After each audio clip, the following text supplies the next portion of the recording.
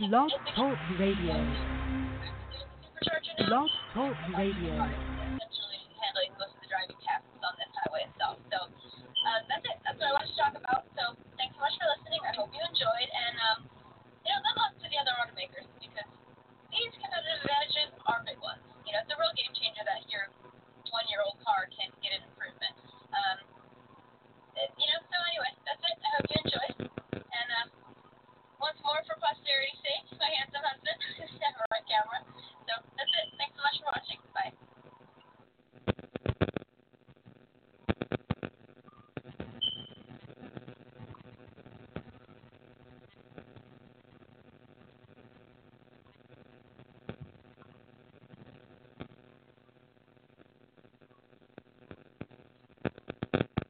Blog Talk Radio.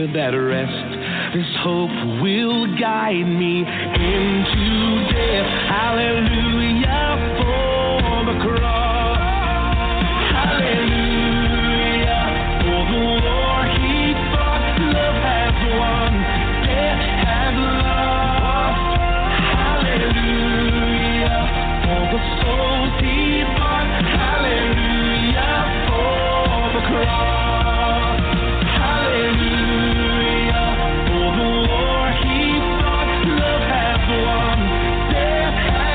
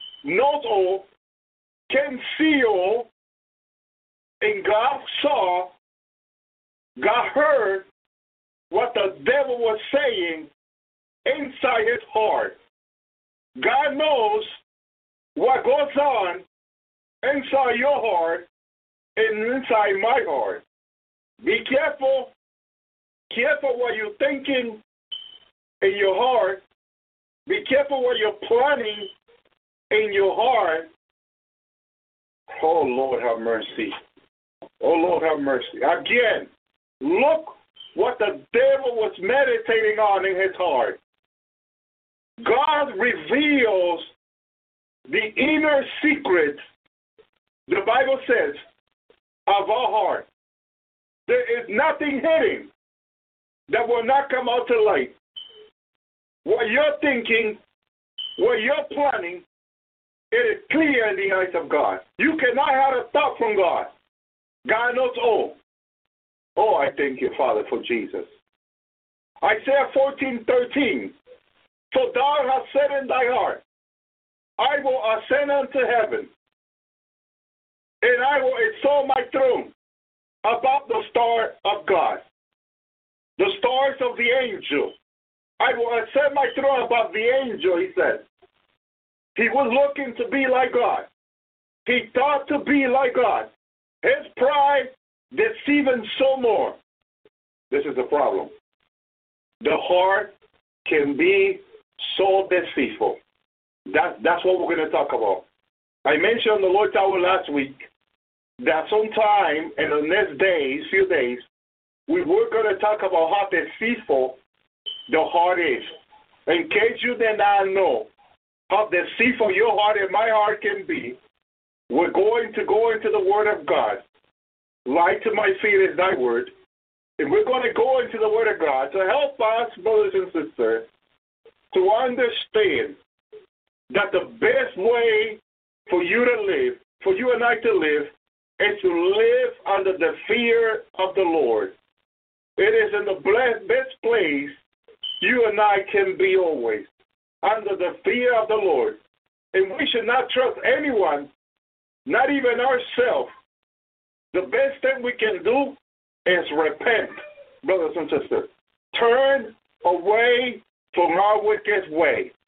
It's the best thing you and I can do, brothers and sisters. Be careful.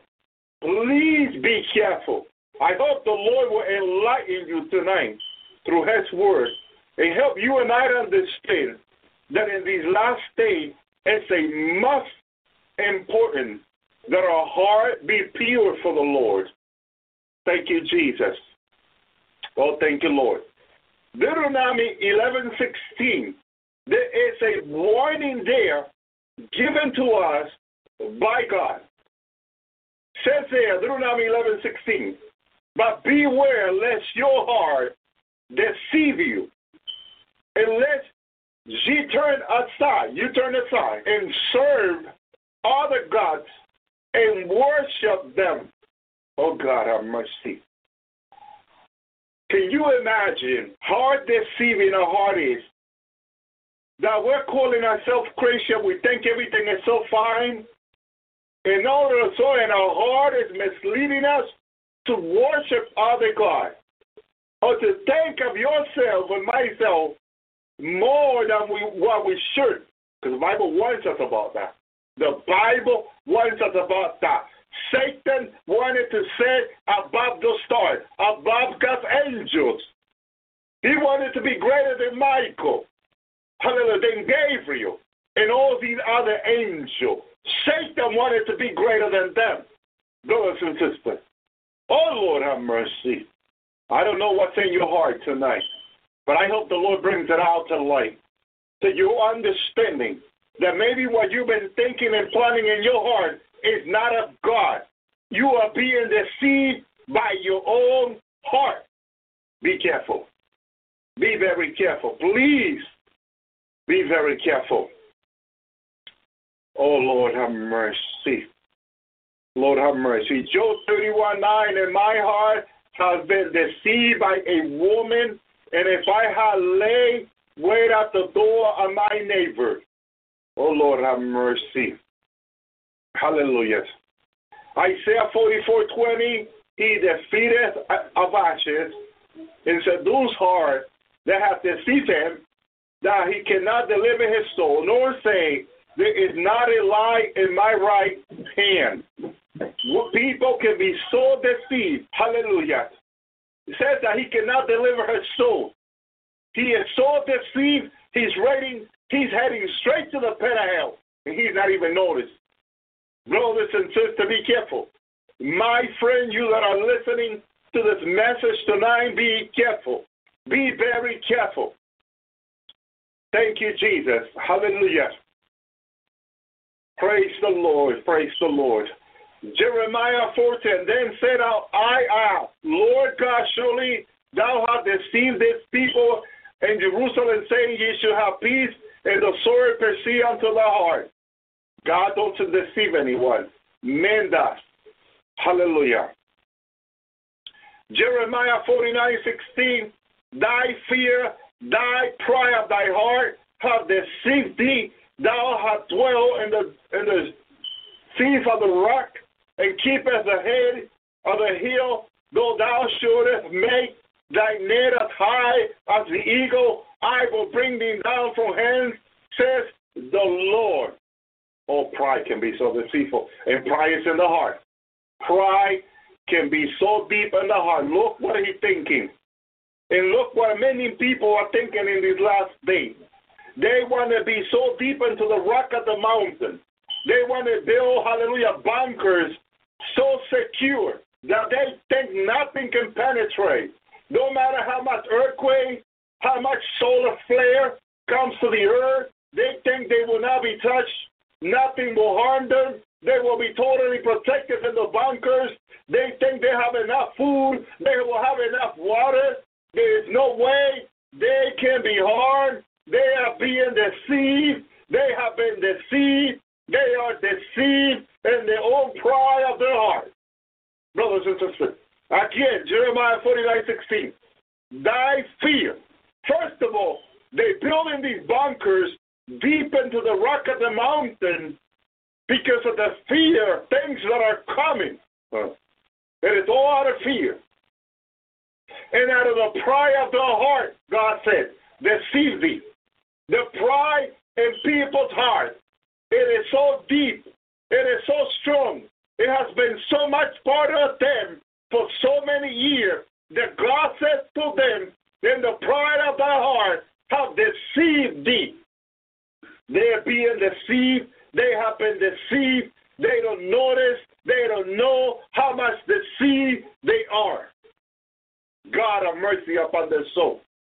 God have mercy upon the soul. Thou that dwell in the cliff of the rock, God is saying to them, they're in the cliff of the rock, the keeper the head of the hill, that thou shalt make thy net as high as the eagle, making a ship that will go to other planet.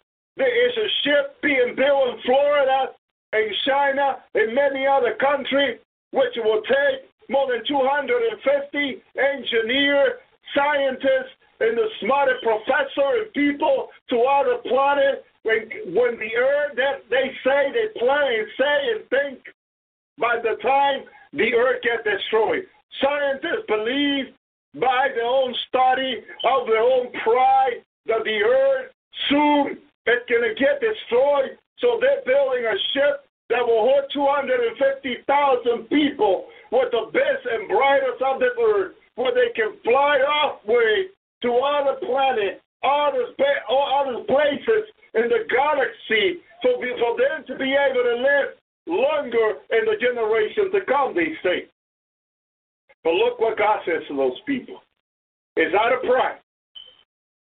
The keeper the head of the hill, thou that shalt make the nest as high as the eagle. No matter how high you build yourself a secure place, God says, I will bring thee down from hence, says the Lord. Oh my God, oh my God, oh my God. I will escape the power, the anger of a living God. How will they escape the power and the anger of a living God? Brothers and sisters, God is giving humanity one last chance, a choice to make.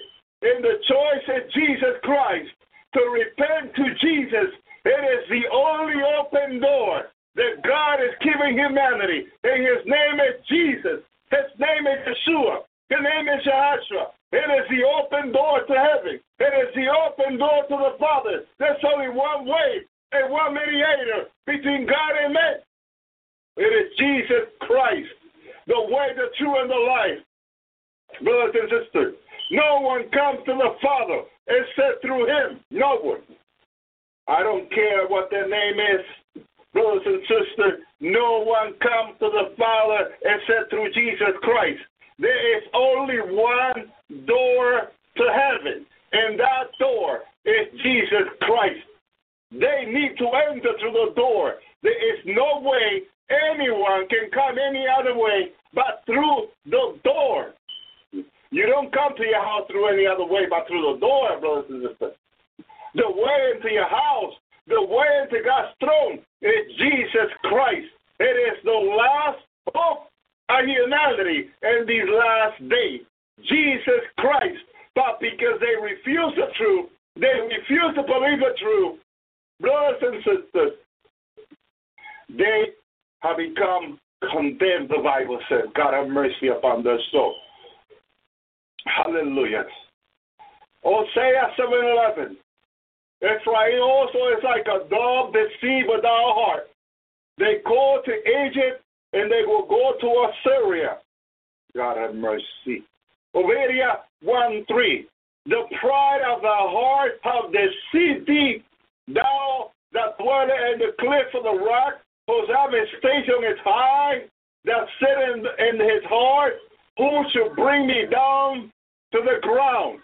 I tell you, God is the one who's going to bring you down to the ground. If you walk in pride, you will have to humble yourself. It is the only way, or God is going to humble yourself. God have mercy. Romans 16:18, for they that are such serve not the Lord Jesus Christ, but their own belly, with the fair speech and flattening, deceive the heart of the simple. Be careful with full prophecy in the last day, with flattening words, with beautiful words, with beautiful message of the gospel. In this last day, they deceive the heart, the Bible says. Don't let anyone deceive the heart, and don't deceive you anyone. Don't let anyone deceive your heart. Don't let your heart deceive you either. I thank you, Lord. Praise the Lord. James 1:26. If any man among you seem religious and refrain not his tongue, but deceive his own heart, this man, the religion is vain, is nothing. Without the truth of Christ, without living for Christ, without Jesus Christ in our heart, we're nothing, vain. Vanity of vanity. Those mirrors are being so alive in the last days. Vanity of vanity. Oh, God. Oh, God, have mercy. Hallelujah. Have mercy. The deceive of a heart. The heart is deceiving people. Hallelujah. Praise Lord. Isaiah 21:4. My heart is panting, fearfully and afraid me. The night of the pleasure has he turned into fear to me. God is working in our heart, brothers and sisters. Hallelujah. God is working in our life. And it is a good thing he's doing in our life. God is working to change us, to cleanse us, to purify us, brothers and sisters, to make us right standing with him. God is working his purpose in our life. This is why you and I need to understand that we are being cleansed. Isaiah 29:13 says this. Therefore the Lord says, I so much of this people draw near me with their mouth and with their lips do honor me, but have removed their heart far from me, and their fear toward me is taught by the precept of men. They were not being sincere. They were doing what they were doing was because they were being told to do it.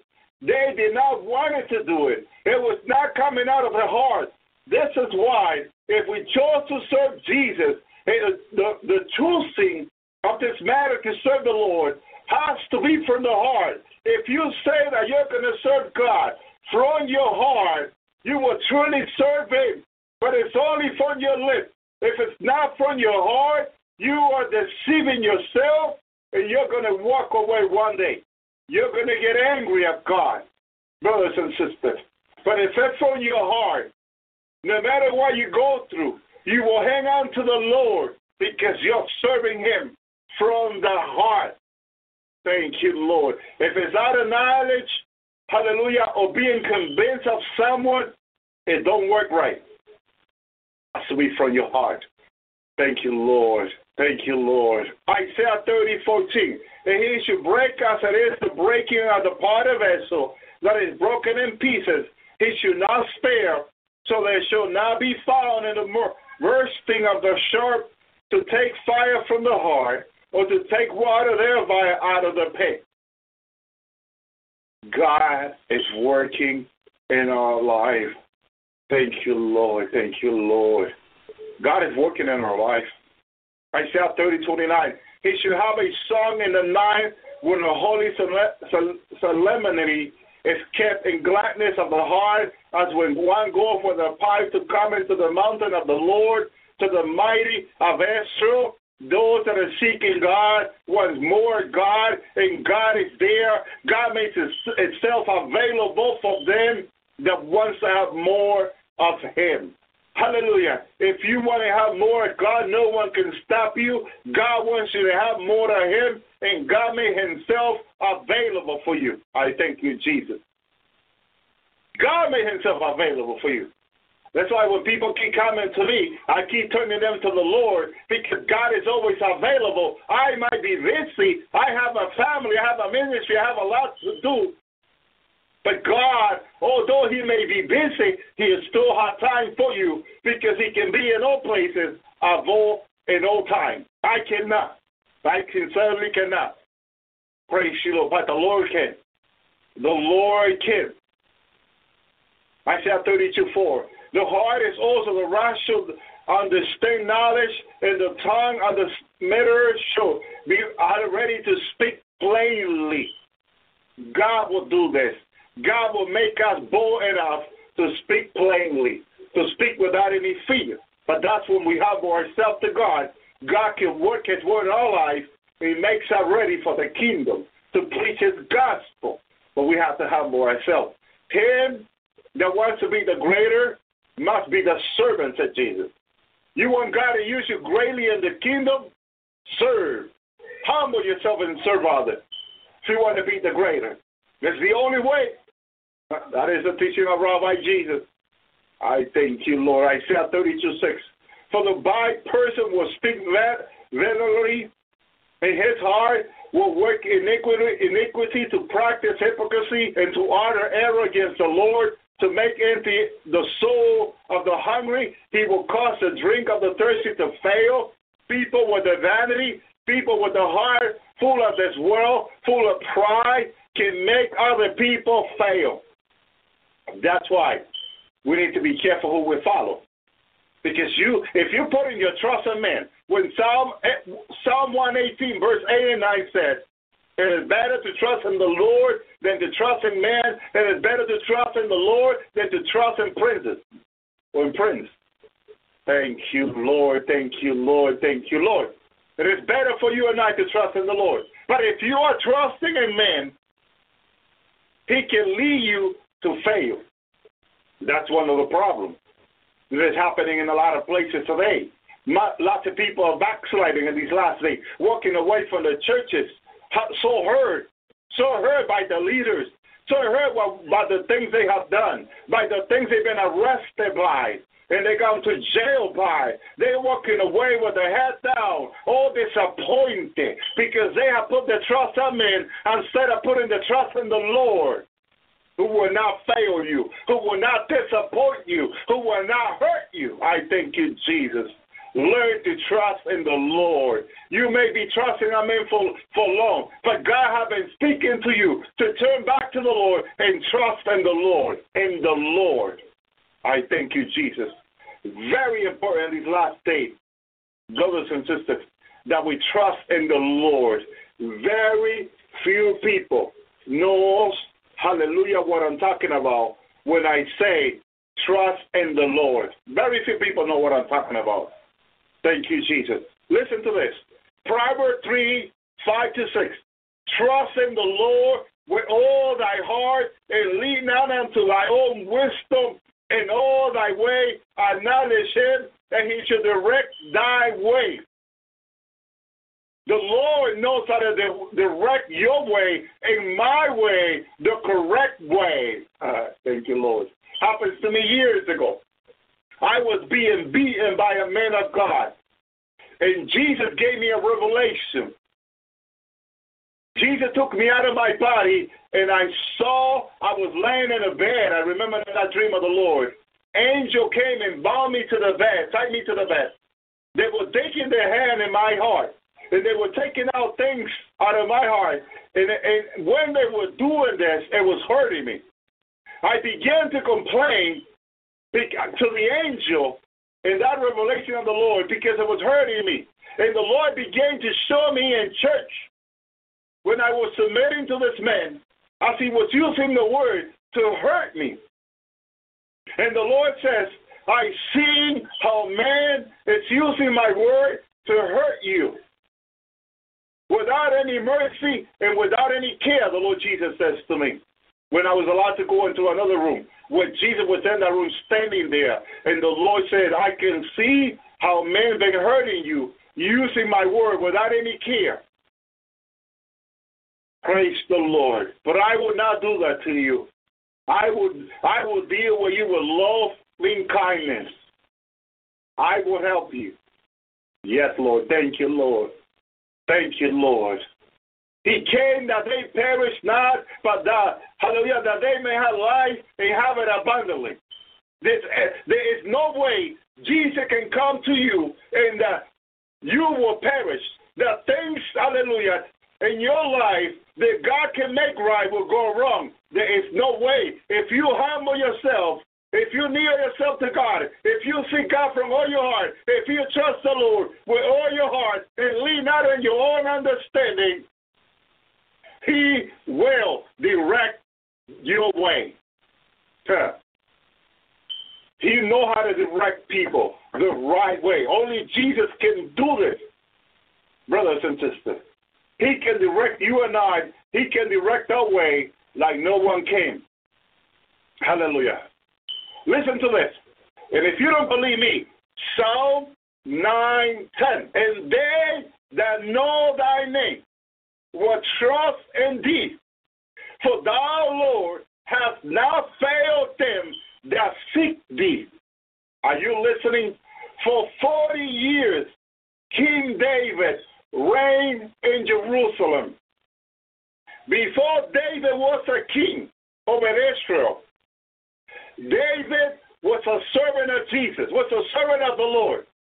David, as a child, served the Lord. There was never a time when a lion or a bear tried to eat one of David's father's sheep, in which David was in charge, that God abandoned David to the lion or to the, or to the bear. David was able to overcome them in the name of the Lord. The same way he overcame Goliath, the giant Goliath, brothers and sisters. David speaks from his own experience with God, and his own work with God, and his own relationship with God. David gives to you and I the knowledge and experience of God, what he experienced and what he has seen in other people's life. There was never a time over the Jewish people that they were more prospered and more blessed than in the time when King David was anointed king over Israel, over all Judah. Israel, according to the word of God, began to be blessed by God with such abundance. I hear a lot of people talking about the Solomon kingdom. And I tell people, before Solomon saw the blessing of God, he began to see the blessing in his own household.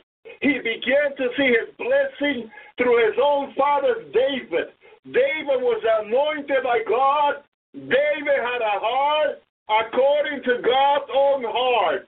When David was anointed to be king, hallelujah, God sent Samuel, to go anoint him in his own house. He had such a favor with God that even his anointing was a special thing, because David was a special man, was a special child of God. I thank you, Jesus.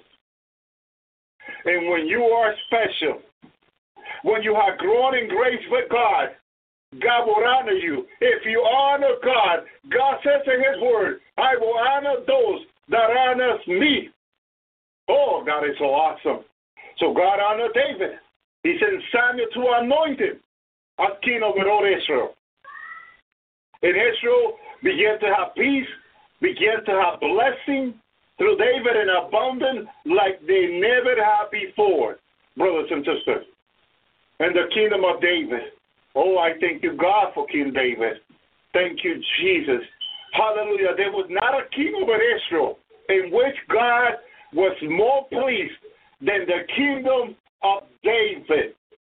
Jesus did not come according to Solomon, hallelujah, according to Joshua, according to none of them, not even according to Moses. He comes according to David. Oh, thank you, Lord. Why? Because David was special.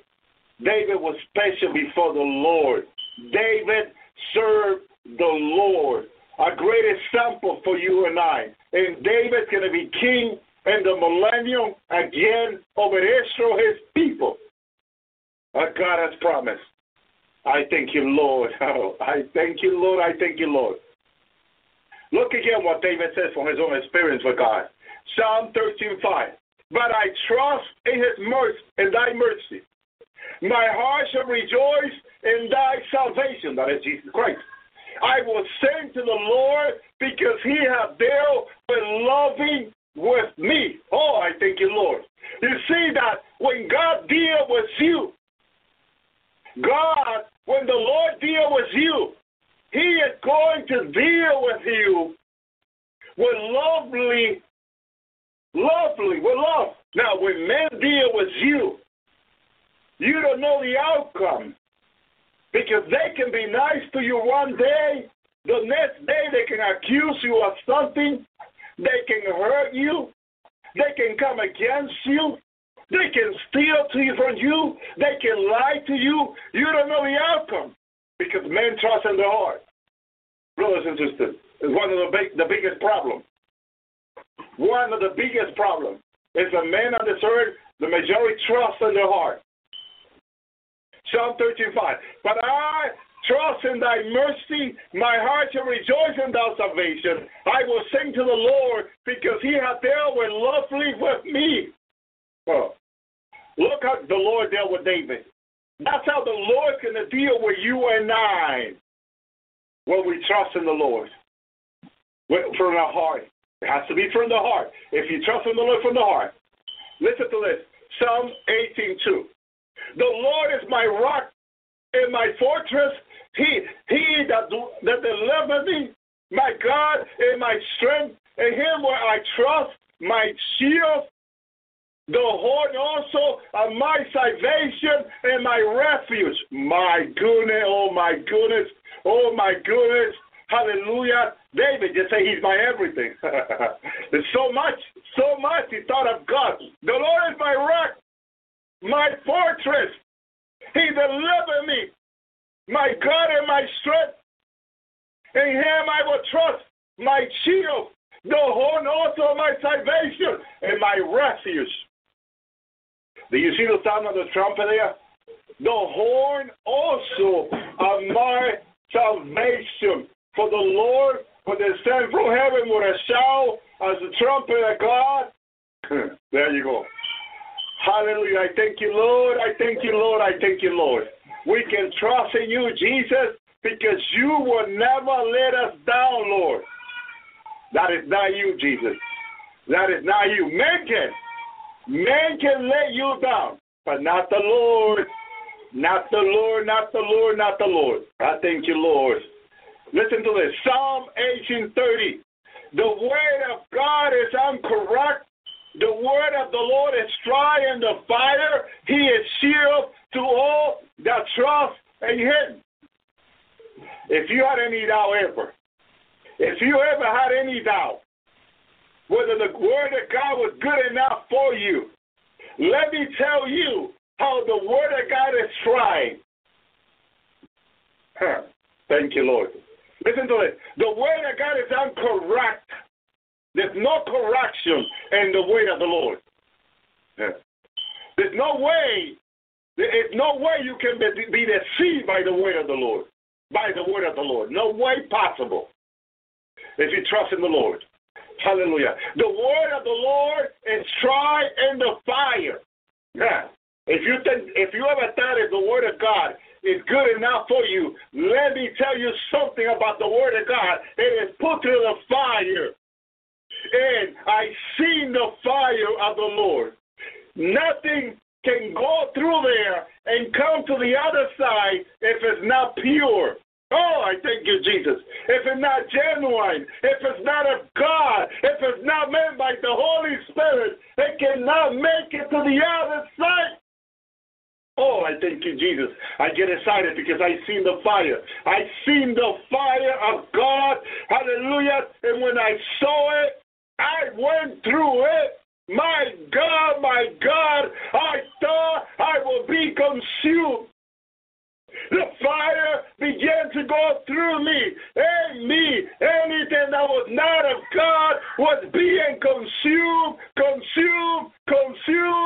consuming me. I got so afraid in that fire that I immediately began seeking to the Lord, to call on the Lord to deliver me. I thought the fire was going to consume me, and it was consuming me. Because our God is all consuming fire. Oh, I thank you, Jesus. His word is not like anything. His word is put through the fire. His follower, his believer, his bride, going to be put to the fire also. Yeah. We're going to be put through the fire. That's why we cannot think much of ourselves, brothers and sisters. Don't think much of yourself. We should not think much of ourselves, because in that day, our work, we're going to be put through the fire. And in order for us to be genuine, if we are not genuine, in other words, if we are not of God, the fire will consume us. I thank you, Lord. We better be genuine. We better serve God from the heart. We better trust the Lord with all of our heart and not lean unto our own understanding. Trust Him and know that our way. Because I'm telling you, when the time to be put through the fire comes, oh man, there were things I wanted to hold on to. When I was being put through the fire, there were things I wanted to hold on to, and I noticed they were being burned, and I tried to stop it, but it became ash and nothing. Oh, God, have mercy on our soul, on our spirit, on our life. Oh, God, have mercy. God, have mercy as you put us through the fire. Oh, God, have mercy. Deliver us, Lord. Deliver us, Lord. Deliver us, Lord, from our own heart, from being deceived. Satan was in heaven. Satan was in heaven. Hallelujah. He probably was hiding from the rest of the angels, but not being hide from the Lord. Oh, I love the Lord.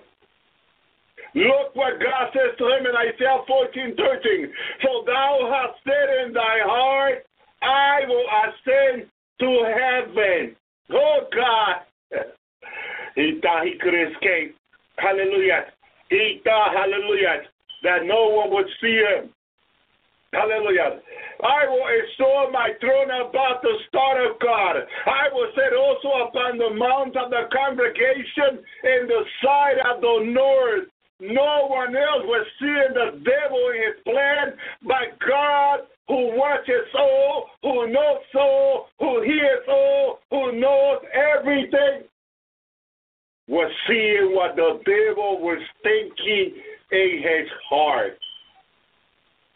He wanted to come above the mountain. Only God says about the mountain. That's the place of the Most High. That is His place. And God doesn't share His glory with anyone.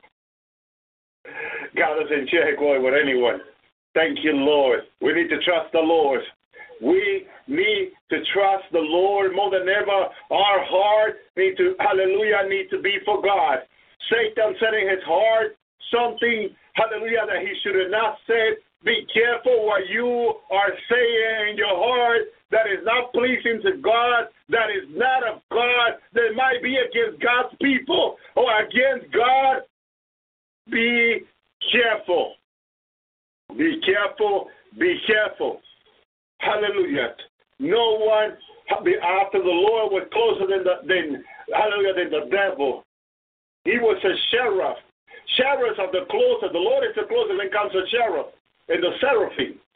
But Satan was there, so close to the Father.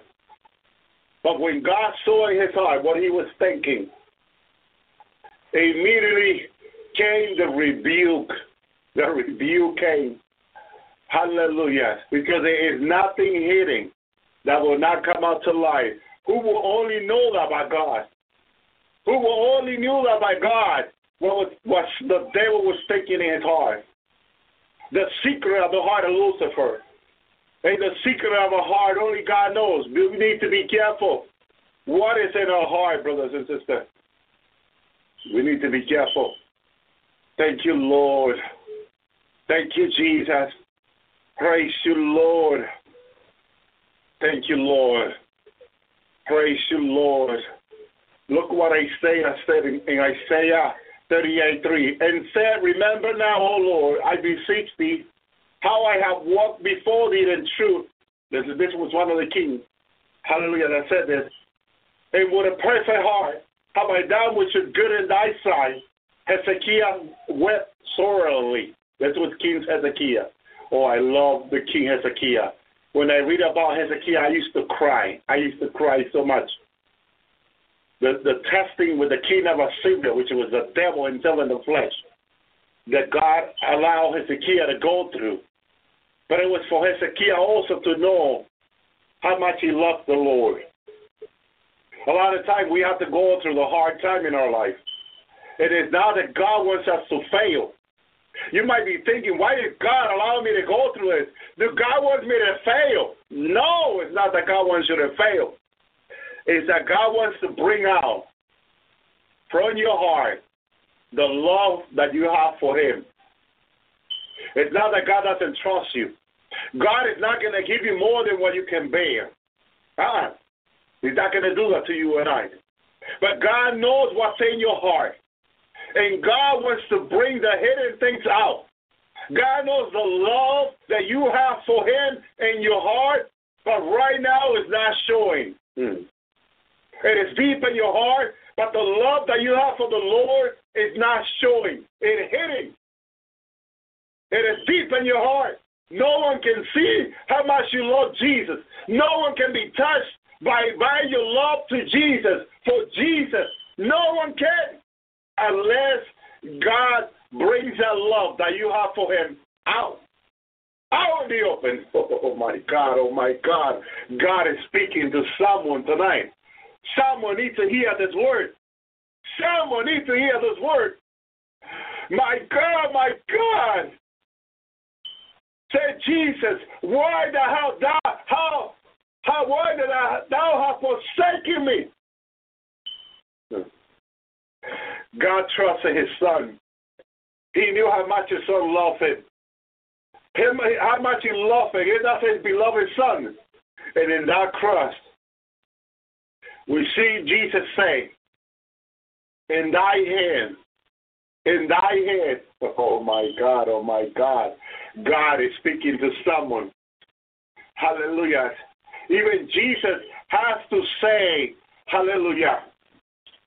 Thank you, Lord. I got to look this up. I thank you, Lord. In thy hand, praise the Lord. We have to trust the Lord. Hallelujah. That was the Lord confessing the trust He has in the Father, because He had to trust all in His hand. It was all in the hands of God. It is all in the hands of God. Listen careful. It is all in the hands of God. We need to trust God. We need to trust the Lord. Thank you, Lord. We need to. Thank you, Lord Jesus. Thank you, Lord. We need to trust the Lord. I know that a lot of us are going through a lot. A lot of testing, difficult time. Hallelujah. Thank you, Lord. The Lord. Thank you, Lord. But we need to trust the Lord. Hallelujah. We need to trust the Lord. We need to trust Jesus. No matter what we go through, we need to be able to trust the Lord more than anything and more than anyone. It's very important. Hallelujah. Especially, hallelujah. Hallelujah. Thank you, Lord. Praise you, Jesus. Thank you, Lord. We need to have a total trust in the Lord. God knows it's difficult for us. God knows the things that we're going through, how much we're suffering, how much painful it can be. He knows that some went through it on the cross. You think it was not painful what he was going through on the cross? You think that nail going through his hand was not painful?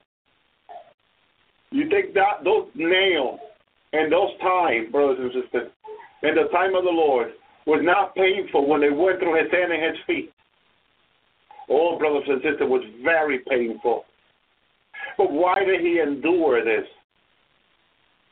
Why did he endure those nails going through his hand and his feet? Hallelujah. Why? Praise the Lord, because he trusted God. Hallelujah. He trusted God. He trusted God with such a trust that he knew that God would deliver him. There was no way they can hold him anyway. But that he was showing us to trust God no matter what. Hallelujah. Thank you, Lord. Hallelujah. Thank you, Jesus. That we need to have a total trust. Listen to this. Luke 23:46. And Jesus cried. Hallelujah. It does not say Jesus prayed. Because he was in suffering. When you are in suffering, crying, when you pray, you cry. Oh, I thank you, Lord. God is speaking to someone. When you are in suffering and you pray, you don't just pray, you cry. I thank you, Lord. Listen to what it says, Luke 23:46. And Jesus cried with a loud voice. It hurts, brothers and sisters. When it hurts, you cannot be quiet. You're going to have to open your mouth. You're going to have to cry out to God because it hurts. It hurts. It hurts so much.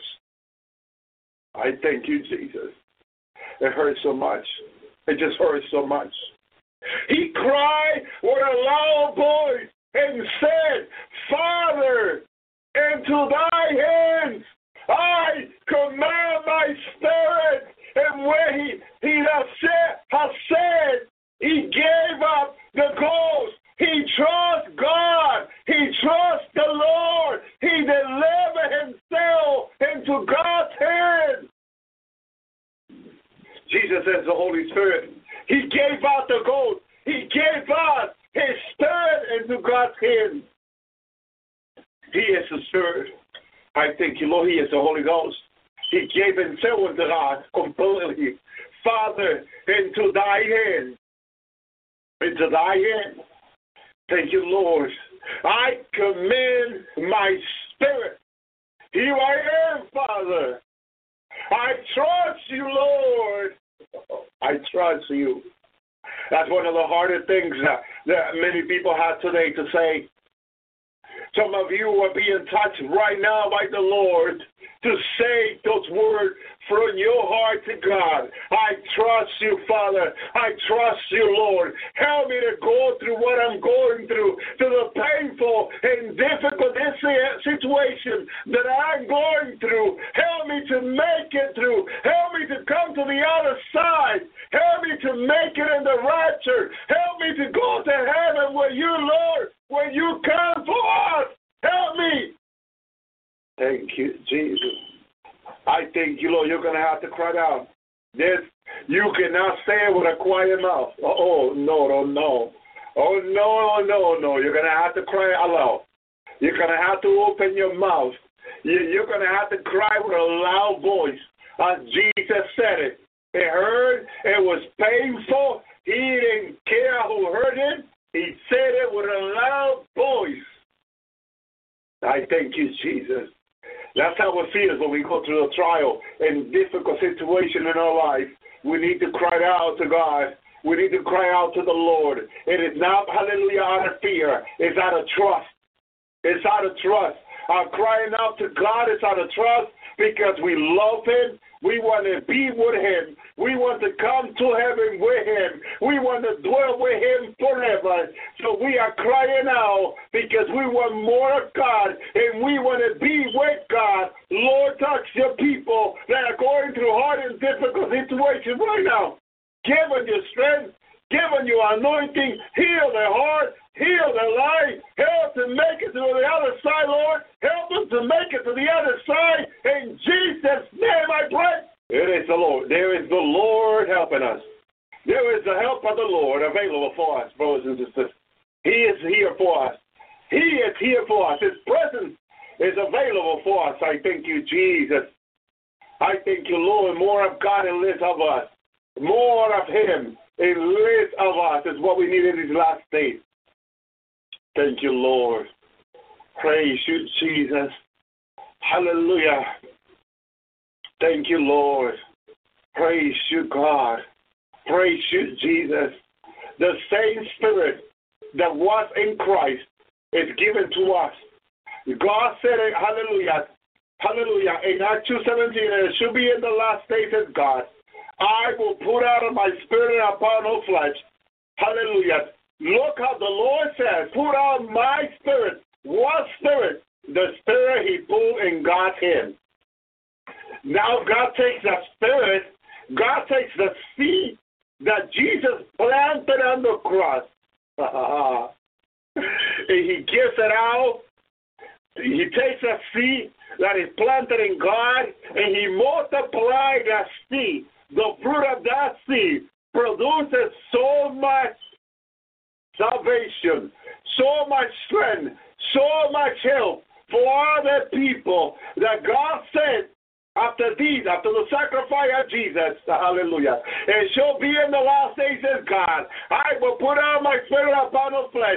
Your sons and your daughters should prophesy. Your young men to see vision, and your old men to dream dreams. God poured Himself on the cross to give us hope, to give us His Spirit unto us, brothers and sisters, so we can be more than overcomer in these last days. Greater is He that is in us than he that is in the world. How do we know it's greater? Because He overcame on the cross.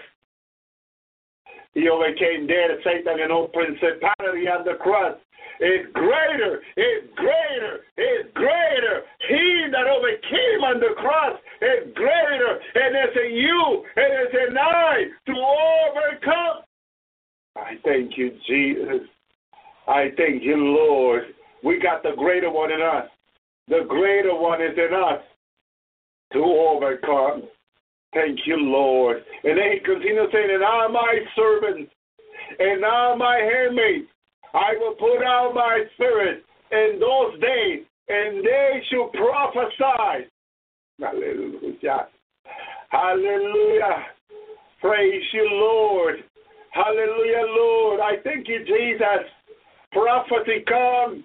Hallelujah. Thank you, Lord. That's why Jesus is the beginning and the end of all prophecy, brothers and sisters. He is. Hallelujah. Thank you, Lord. Praise the Lord. Thank you, Lord. God takes what we give him. You give your heart to the Lord. You give your heart to the Lord. God takes it, brothers and sisters, and he does a wonderful thing for your life. Give your heart to Jesus and trust in the Lord. And, hallelujah. And you will see what God is going to do with what you are giving him. Your heart, your life is like a seed. You plant it in God. You put it in the hand of God. You trust the Lord until he comes for us. And watch what the God is going to do with you and I. He is going to make us into a glorious bride. Oh, I thank you, Lord. Not just any bride, a glorious one, a one full of his presence. That's a glorious bride. I thank you, Lord. I thank you, Lord. I thank you, Lord. I thank you, Lord. The bride of Jesus is not to be compared to any bride. The bride of Jesus is a glorious bride. Thank you, Lord. Thank you, Lord. Psalm 22:8. He trusted in the Lord. Let him deliver him. Let him save him. See, he loved him. Amen for that. Thank you, Lord. Psalm 27:14. Hope in the Lord, be strong, and he shall comfort thy heart, and trust in the Lord. That's what Jesus did at the cross. He trusted in the Father to teach us to trust in God. That's why he did it. Everything Jesus did was to teach us to trust in him, to trust in God, to trust in the Lord. His whole life is a teaching to us. That's why we have to follow his footsteps. Everything he did, we have to do the same. He trusted in God. We need to trust in God also. I thank you, Lord. That's why everything went well with him. That's why he is sitting at the right hand of the Father. Because he trusted in God. You want one day to be close to God, as Jesus close to God. Trust in God with all your heart and do not lean on your own understanding. Thank you, Lord. He will make sure you make it in. God will make sure. Why? Because you're trusting in him. That's why. You're trusting in him. Hallelujah. David said in Psalm 31:6, I have hated them that give themselves to deceitful vanities, for I trust in the Lord. David did not imitate those that trust in vanity, because he trusted in the Lord. You see the difference? You see the difference when you trust in the Lord?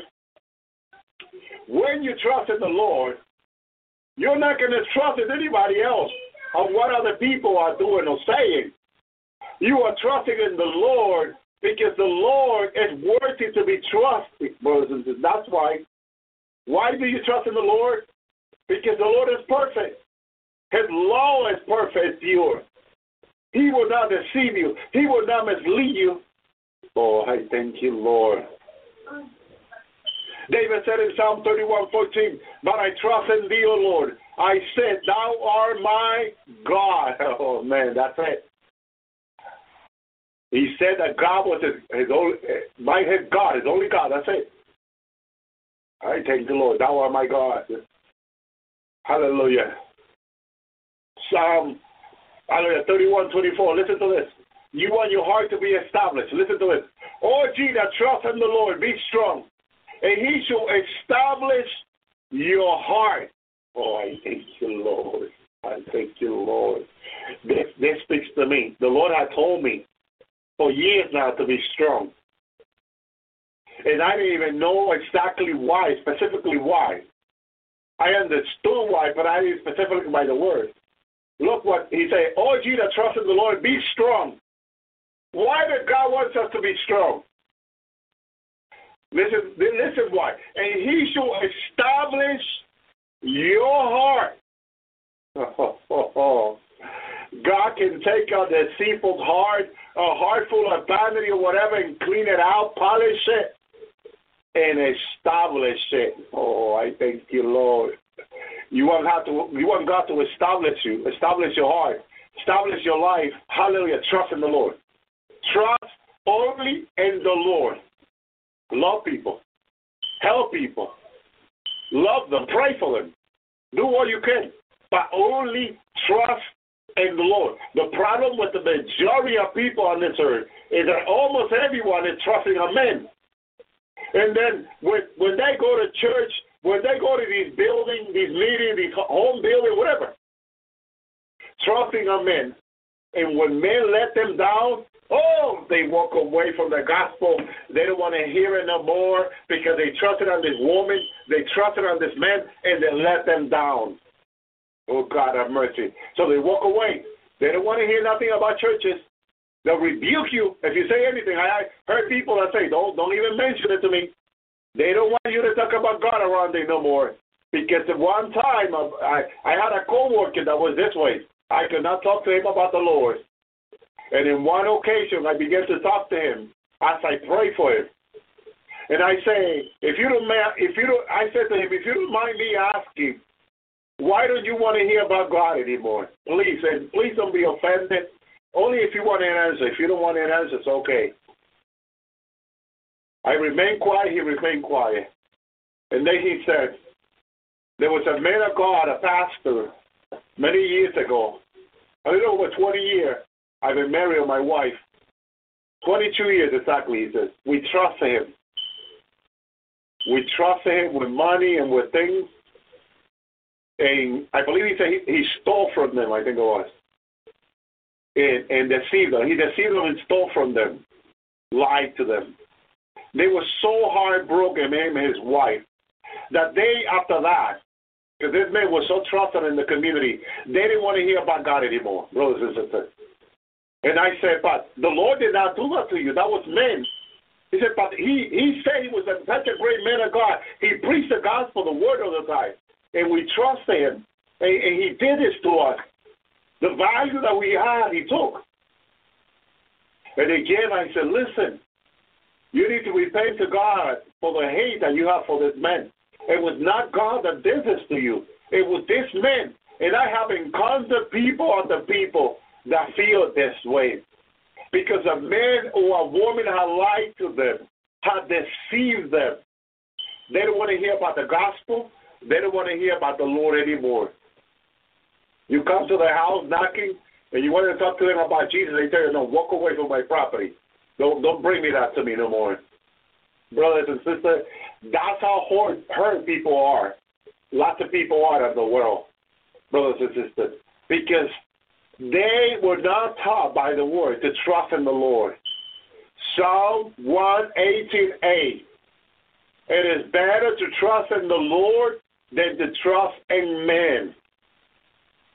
Brothers and sisters, because the problem when they trust in men, men have let them down, men have deceived them, have forsaken them. Now they're heartbroken and they don't want to hear about God anymore. It was not God that did it, but the devil uses what happened. It was the devil and his works behind doing all his evil. Now the devil blames God to them, and now they believe the devil that it was God. It is better to trust in men. It is better to trust in men. It is better to trust in the Lord than trust in men. Men will let you down. I warn you from right now. Your leader will let you down. They will, one way or another. But if you trust in the Lord, even when you work with someone, when you love someone, and they let you down, you can forgive them in the Lord. You can help them.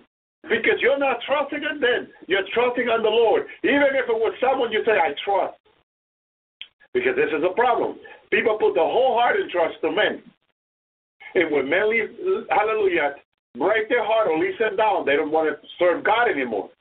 But if you teach people to serve God, no matter what men does to you, you will be willing and you can forgive them. Because your trust is not in men. Your trust is in the Lord. Oh, I thank you, Jesus. That will start to be by Jesus. When Jesus came to me, for me to just trust him and listen to him, it was very hard for me. But the Lord worked with me to help me to just trust Him, yes, to love people, pray for people, and help people as much as I could.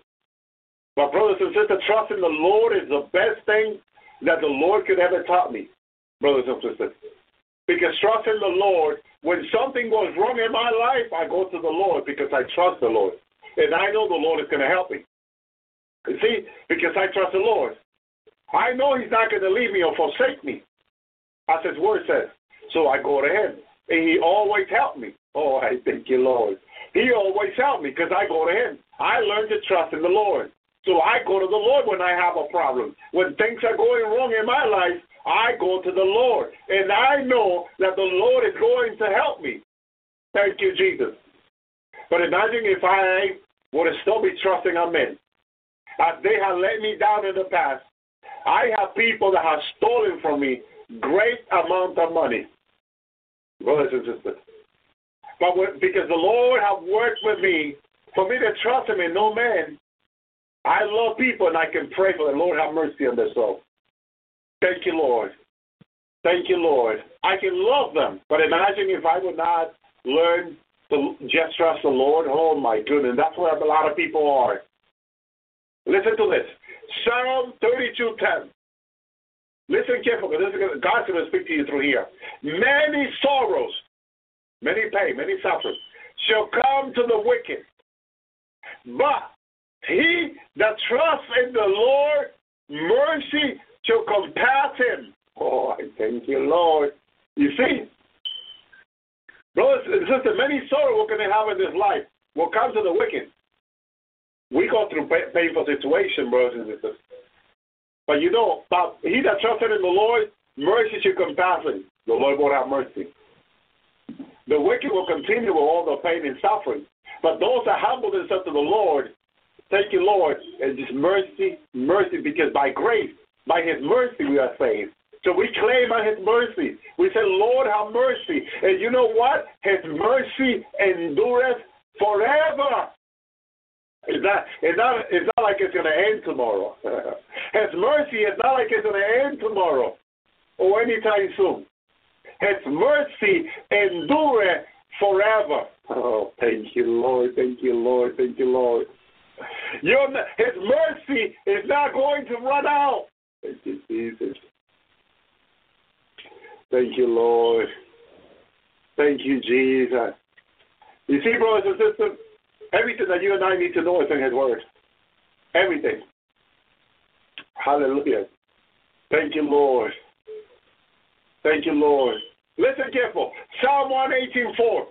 Let them that fear the Lord say that His mercy endure forever. You and I need to say this every day. What do we need to say? That His mercy endure forever. Repeat it with me. Because that's what the Word of God says.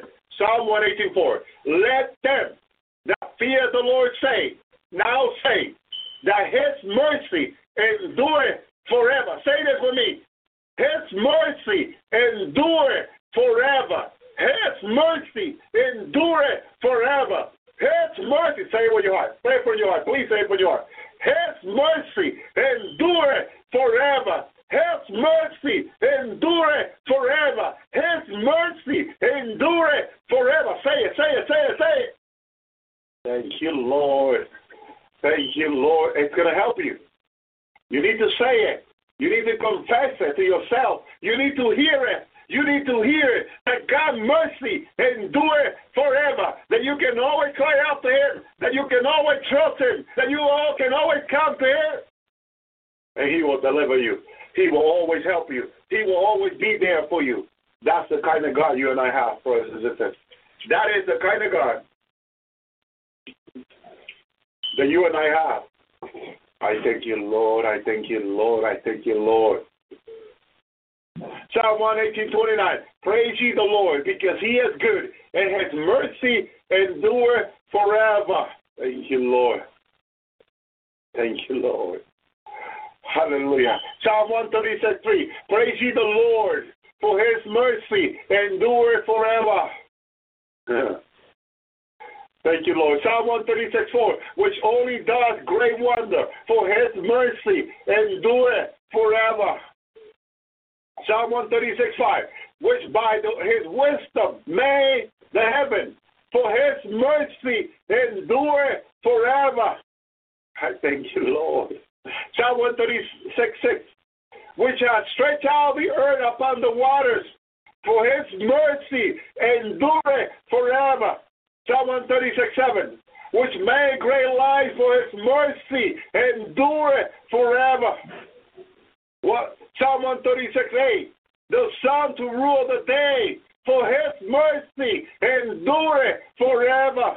Oh, I thank you, Lord. Psalm 136:9, the moon and the stars to govern the night, for his mercy endureth forever. I thank you, Lord. Psalm 136:10, which smote Egypt with their firstborn, for his mercy endureth forever. Psalm 136:11, and brought out Israel from among them, for his mercy endureth forever. Psalm 136:12, with a mighty hand he stretched out his arm, for his mercy endureth forever. Psalm 136:13, which divided the sea into two parts, for his mercy endureth forever. Oh, I thank you, Lord. Psalm 136:14, and made Israel to pass through the midst of it, for his mercy endureth forever. Thank you, Lord. Psalm 137:15, and overthrew Pharaoh and his host in the Red Sea, for his mercy endureth forever. I thank you, Lord. Psalm 136:16, we led his people through the wilderness, for his mercy endureth forever. Psalm 136:17, which smote the great king, for his mercy endureth forever. Psalm 136:18, he slew the mighty king, for his mercy endureth forever. Thank you, Lord. Thank you, Lord. Hallelujah. Psalm 136:21, and gave the air land for an inheritance, for his mercy endureth forever. If you and I are any time are going to receive something from the Lord, you know why? Because his mercy endureth forever. If you and I are going home in the rapture, you know why? For his mercy endureth forever. If you and I are going to overcome in these last days, you know why? For his mercy endureth forever. If we're going to the marriage supper to meet the Lord face to face, and we know we're going to, you know why? Because his mercy endureth forever. Thank you, Lord. If we are walking firm, still trusting in the Lord, you know why? Because his mercy endureth forever. It's by his mercy. It's by his grace. Brothers and sisters, thank you, Lord, that we are serving the Lord. It's because he has mercy on us. Because his mercy endureth forever. I thank you, Jesus. Mighty Lord, mighty God. I thank you, Lord, for what you did on the cross. It is because your mercy endureth forever. He gave us his Holy Ghost because his mercy endureth forever. He is with us in these last days. Brothers and sisters, you know why? Because his mercy endureth forever. We're going to be more than overcomer. We are more than overcomer. You know why? Because his mercy endureth forever. I thank you, Jesus. May the Lord bless you. May the Lord keep you. May the Lord make his face shine upon you. Today, we're going to do something a little bit different and have a special prophecy update and as well a communion celebration, one that I've been really looking forward to for quite some time. And we're doing this for a number of reasons, not the least of which is that August promises to be, Lord willing, of course, a very exciting month with all that is happening and all that is planned. I'm hoping you'll kindly allow me to share with you what's coming up in the days and weeks ahead. I think what you'll find is that everything that we're going to talk about today ties in together prophetically and even significantly. But before we do, if you would join with me and let's pray, and we'll ask God's blessing on our time together today. Loving Heavenly Father, will you at this time settle our hearts and by the Holy Spirit focus our attention upon you and you alone and that which you would desire to minister to us today in our time together? Lord, would you disallow any distraction or disturbance or disruption, anything that would keep us from that which you have for us. Lord, will you speak in that still small voice of the Holy Spirit? Please, your servants are listening. For it's in Jesus' name that we pray. Amen. All right. First, I want to answer several questions that we've had both locally here and also from our online church globally as well. Specifically, questions about Amir Tsarfati speaking when he's here. We've had a number of people call in from really all over the world asking when he's going to be here and what the times are and so forth. So we're going to answer that. We're also going to answer a number of questions that we've had about the status of our new church building, which again sort of ties in. We continue to be overwhelmed by the generosity and financial support of God's people, and we want to kind of apprise you of what the current status is as it relates to our building. Also, several people asked why Thursday night's teaching wasn't posted on YouTube, and that's because we didn't have a Thursday night teaching to post on YouTube. And the reason we didn't have a Thursday night teaching to post on YouTube is because the SDA church that we rent here had their vacation Bible school, and as such we were not able to use the sanctuary for our midweek Bible study. By the way, this is yet another amongst many reasons as to why I'm so excited to get into our own building for the first time in 12 years since I planted this church, because we can do church anytime we want. All day, every day, if we want. So that answers that question.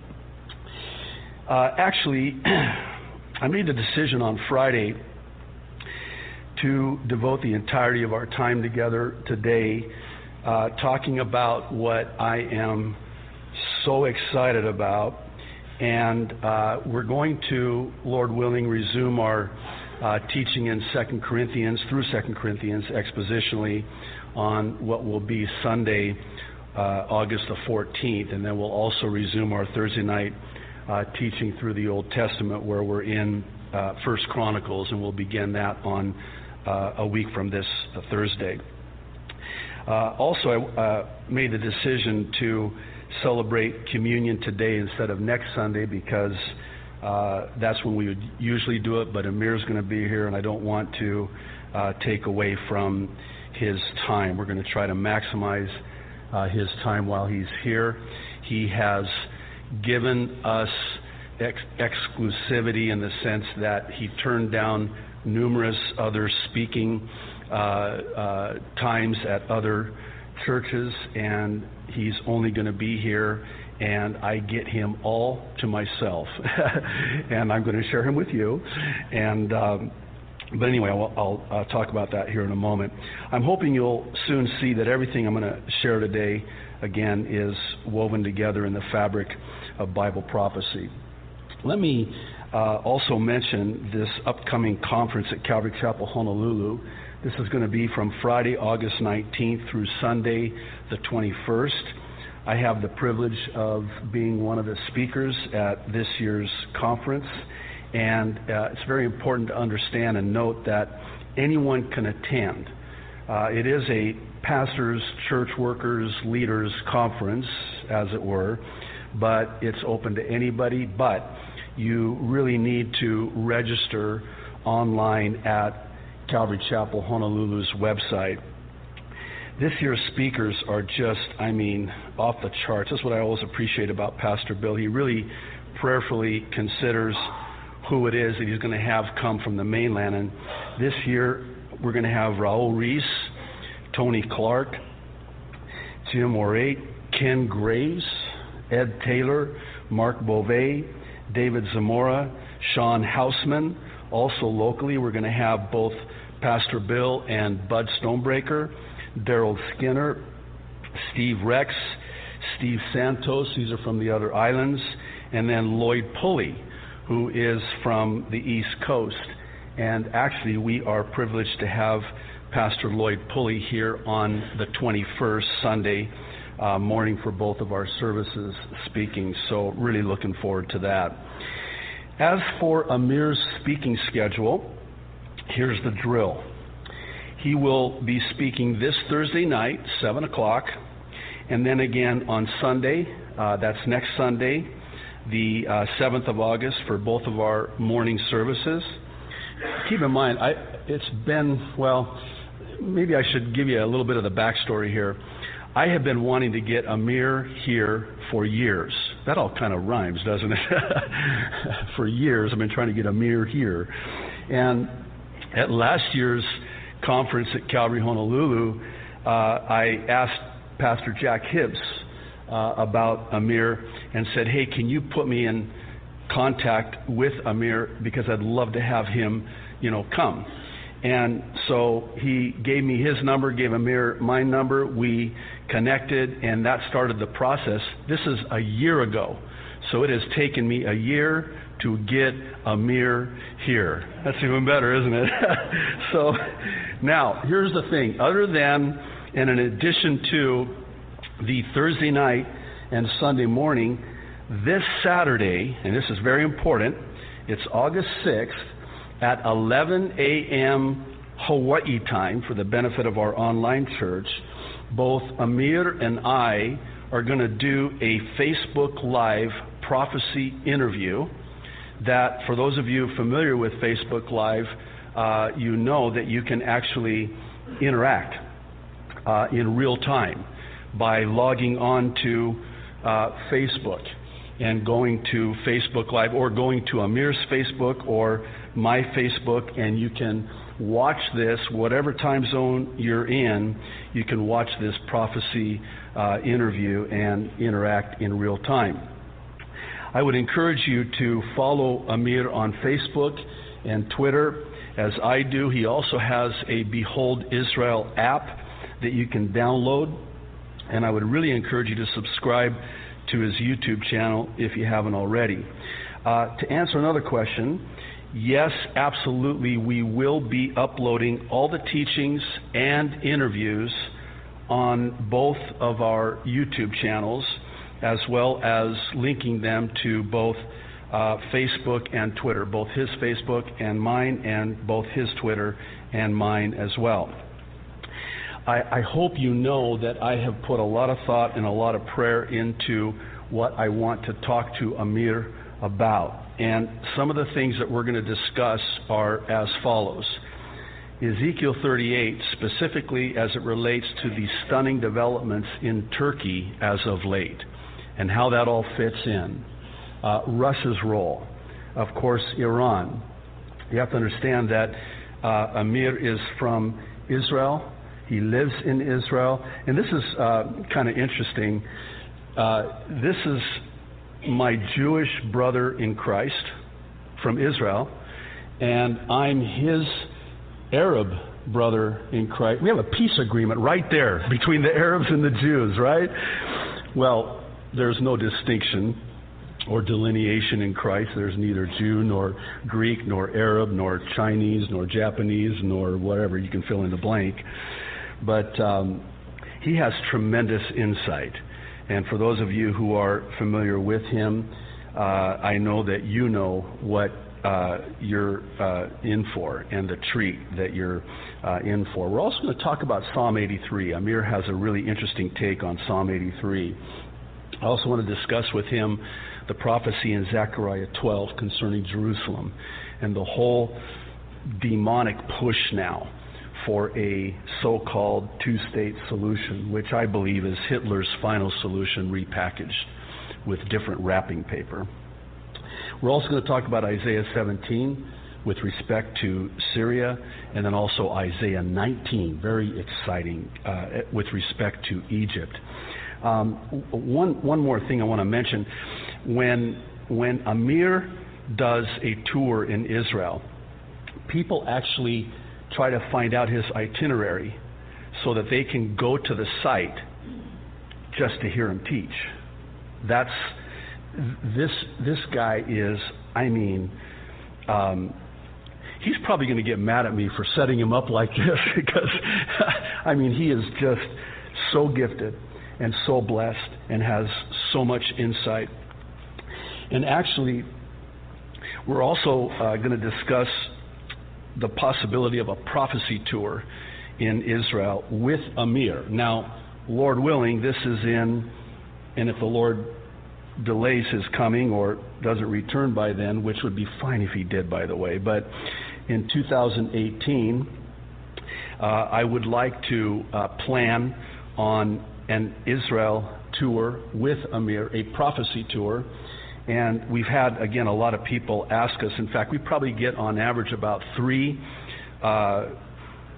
emails a week from people all over the world wanting to know when we're going to go to Israel again. And I have to just tell them that until we get into our building, we're not going into Jerusalem or into Israel. So until then. So also, I want to mention, you see it there on the screen, Amir has his own prophecy tour, and he'll talk about it when he's here.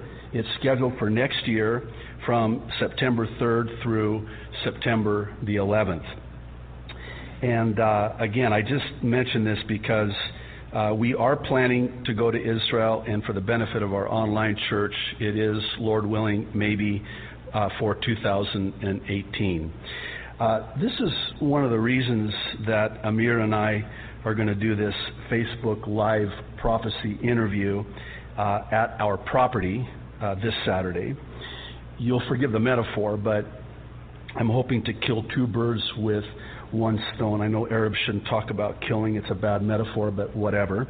Also, I want to talk about something that I had mentioned last Sunday, namely that of my years-long dream and vision of having a what I call Super Bowl of prophecy conferences in our newly renovated church building. I have for many years desired to bring in some of the best Bible prophecy teachers in the world today, all under one roof, and have this prophecy conference. And so that is kind of the, if you will, the method behind the madness of wanting to do this way. By the way, pictured here is Pastor Jack Hibbs' prophecy conference at Calvary Chapel, Chino Hills, and it's going to be August 14th and 15th. You might be able to go online or acquire the DVDs of this prophecy conference. In fact, this is where Amir is going. He's speaking also all over once he leaves here.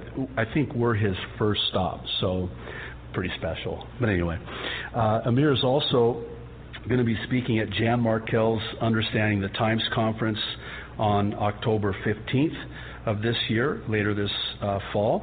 So you might want to, you can go to Amir's website and blog and find all of the dates and everything. So I suppose Saturday's prophecy interview is a preview of sorts by virtue of the fact that Amir is at the top of my list for speakers for this prophecy conference. In addition to being a preview of what's to come, it will also be an overview of the renovation work that's still needed to occupy our building. The last time I did a building update was 2 months ago, a little over 2 months ago, back in May. And so after praying and fasting, I really sensed that this would be the time to revisit where we're at and how much more work we need to do in order to get into our building. Let me first say that, and this is really important, and please, we've had a lot of people ask us about this. What are you doing, buying a building and buying a property and renovating this building? And well, the fact of the matter is the whole process began in July of 2014 when I received a call from the pastor of this church who informed me that they would not be renewing our lease. And so we really had no choice but to start hitting the streets and looking for a new place and a property.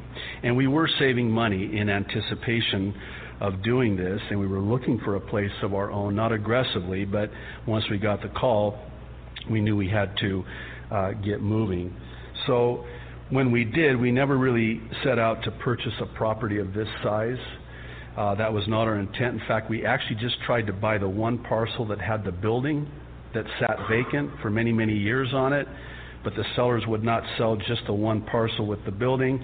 It was an all or nothing proposition, so we had to buy all 4 parcels. And as the Lord would have it, in December of 2014, we purchased and closed on 3.1 acres of land with a 13,000 square foot 2-story building that we've actually added square footage to. I want to show you a picture just to kind of give you an idea of what the inside of this building looked like at the time that we purchased it. And I only share it because it's important to understand all that we've done up to this point. This was and still is really the only building of its kind on the Windward side. One of the things that I've often thought to myself, especially when I go to the mainland and I see all these shuttered box stores, after I weep bitterly because that doesn't exist here in Hawaii. If I could just pick that thing up and put it over here on the windward side of Oahu, that would be great. I mean, this kind of a property does not exist on the windward side of Oahu, and many had been trying to buy it, but the Lord in His grace enabled us to purchase it for what we believe is for such a time as this. The building was vacant for many, many years, and it was in a state of horrid, and I mean horrid, disrepair. People were living in it. There were drug dealers. There was all kinds of things going on there, and they were inside that building, and it was just virtually uninhabitable. And actually, we bought it as is, where is. We knew what we were getting into. And we also knew, if all of that weren't bad enough, that they had already stolen all of the electrical wire, they had stolen the AC units, they had stolen the plumbing fixtures, and everything and anything that had any value. So this was a shell of a building that required an enormous amount of demolition and subsequent renovation. This is what it looks like today. And these are the 2 words that I love, my favorite 2 words, but God. But God. I was thinking about this morning. In fact, I kind of added this part to what I had planned to share with you today. But He did with this building, think about this, He did and is doing with this building what He does with us. I like how one said it. God takes us from the guttermost to the uttermost. And only God can do that kind of a transformation work. And I see this building as sort of an analogy, as it were, as to how it is that this is what God does. I mean, this is our lives before Christ, and this is our lives in Christ. And faithful is He who began that work in us to complete it. Now, that's not to say that we have not had spiritual warfare from the enemy. In fact, I'll take it a step further and say this. The spiritual attack from the enemy has been the likes of which I have never experienced in all of my life, and I've been walking with the Lord for 34 plus years now. We have numerous Sanballats and Tobiahs who are like Nehemiah, attempting to stop this, the Lord's rebuilding work. The enemy does not want us there. He does not want us bringing light into that area. He does not want a church there. And he has unleashed all of the demonic powers and wickedness in high places to do everything to try to thwart this and stop this work. Actually, we've been dealing with this warfare for well nigh 2 years now. It has been brutal. I was sharing with somebody the other day that this is why pastors don't do building projects, by the way, just so you know. There's a reason, right? It's not for wimps. It's not for the faint at heart. And I have to confess that this has been one of the most humbling things. God has used this project to humble me in my pride. And yes, I have pride, and yes, so do you. But I just, one of the things the Lord has done through this whole process is to show me just how much pride still takes up residence in my Christian life. And He's put His finger on those areas of pride and self-reliance. And He has brought me to the end of myself, and that's a good thing. By way of a personal application of that proverb that says, humble yourself in the sight of the Lord and He will lift you up. Well, this is how I've personally applied it. Humble yourself in the sight of the Lord before He does it for you instead of you. And that's kind of what He did to me. Maybe you can relate. But it's been 2 years, and it took us 1 full year when it didn't have to. 1 full year to get our permit. We closed in December of 2014. We got our permit December of 2015. Now, here's why I mention that. We're still having difficulties obtaining our revised permit because we made some changes, and we've added new square footage, we've added entryways, we've added numerous windows, we built and added an entire equipment platform for the AC, so you have this whole mezzanine. And by the way, the AC, I was thinking about this morning too. I was just praising God. Some of the AC is going in, and a lot of it's independent units, which is a huge cost savings. We're not paying for AC that we're not using. In other words, we can have separate parts of the building AC at a time. So this morning, as I was driving here and had my AC on in the car full blast, I still had these sweat spots on my shirt. And so when I get here in our prayer meeting today, my shirt was, literally dripping from sweat. And I was thinking to myself, when we get into our building, I won't have to worry about that. In fact, during worship, I can raise my hands as high as I want and not have to worry about anything going on down here. Do you feel my pain? We're going to have AC. But anyway, we really need, and I'm just going to humbly ask that you pray as the Lord brings it to your mind and puts it on your heart. Pray very specifically that this issue we're having with our revised permit is resolved. How do I say this? This single issue concerning the permit is so serious, it could be a deal breaker. That's how serious it is. And only God, as He's always so faithful to, is able to resolve this. If just to give you an idea, this could cost us literally tens upon tens of thousands of dollars of God's money unnecessarily. That's how serious it is. And so we're just really asking you to pray for this whole permit problem. We also really covet your prayers concerning the finances to complete the project. And I want to talk about that more in just a moment. By the way, for those of you who are visiting, I appreciate your patience with us. This is in some ways family business. Same thing online if you're watching this video. Thank you for your patience. I do want to talk about the prophetic significance of all of this, even the prophetic significance of our building.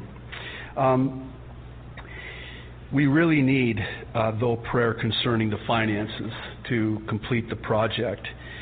And I want you to know that we're on the home stretch. And this is by the grace of God. The worst is over. The worst is over. We are on the home stretch. And were we to have the funds, and were God to resolve this permit problem, we could, Lord willing, start having our services as early as October, and that is before the elections. And that is important, and I want to explain why. If I could be so candid, this is probably one of the main factors, if not the main factor, in wanting to complete this project by October, prior to the presidential election in November, because I believe, I don't want you to misunderstand me here, but, and I think you would agree with this, anything could happen. Anything could happen not only in November, but certainly anything can happen before November. And that's one of the reasons, the main reasons why I think God has brought us this far, and with the potential of being in the building as early as October. I'm even more convinced of this after enduring, and I use that word specifically, enduring both the Republican and Democratic national conventions over the last couple of weeks. I shared last week about how my blood pressure was unusually low, so I decided to watch the conventions to get it kind of back up there, and it worked. It really worked. But lest you think I'm being political and even partisan, let me hasten to say that both conventions were very telling prophetically. First, at the Republican convention, we were subjected to what I see as the makings of a one world religion, a new world order. And it was evidenced by, at the Republican National Convention, both a Muslim and a Sikh praying. A Muslim and a Sikh praying. What God are they praying to? What God, pray tell, are the Christians in that convention agreeing in prayer to? To which God are they saying amen to? It was very interesting. I actually had my TVs on when this was all going down, and I watched this Muslim man get up, and he didn't, and this is deliberate, did not use the name Allah. He used the title God. God. Did not use Allah. And that is very deliberate for what I think would be deemed obvious reasons. And listen, I realize that some could see this as being inconsequential, but I see it otherwise. This is very subtle. This is very subtle. And this was at the Republican convention. Then, to add insult to injury, on the first day of the Democrats' convention, there was no American flag anywhere. Not even one. Oh, excuse me. I'm sorry. There were some American flags outside of the convention hall. Oh, but they weren't flying them. They were burning them. They were burning them. They were burning outside of the Democrats' convention the flag of the United States of America. And inside the hall, one flag, the only flag, is a Palestinian flag. You might remember, I told you my blood pressure would go up, but you might remember in 2012 what they did at the Democratic convention platform. They removed God and Jerusalem from their platform. Oh, September 6th. I actually looked it up before I got here this morning. September 6th, 2012 was the Democrats' National Convention. Go back and see what happened. It was a huge event. They removed God and Israel from their platform. Ooh, big boo-boo. Big boo-boo. So no wonder, it should come as no surprise that this is a flag that is raised inside the convention hall, only to have the U.S. flag burned outside the convention hall.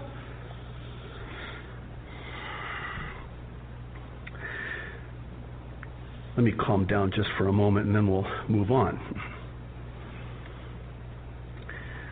Speaking of flags, this might be a good time for some levity, and I planned this, thank God. But I happened upon a very humorous quip that I'd like to share with you. It goes like this. I took down my rebel flag, which you cannot buy on eBay anymore, and peeled the NRA sticker off my rear car window. I disconnected my home alarm system and quit the lame neighborhood watch. I bought 2 Pakistani flags and put one at each corner of the front yard. Then I purchased the black flag of ISIS, which you can buy on eBay, and ran it up the flagpole. Now, the local police, sheriff, FBI, CIA, NSA, Homeland Security, Secret Service, and other agencies are all watching my house 24/7. I have never felt safer. And I'm saving $69.95 a month that the alarm company used to charge me. Plus, it gets better. I bought burqas for both my wife and myself. Yeah. To wear when we shop or travel. Everyone moves out of the way. And security can't pat us down.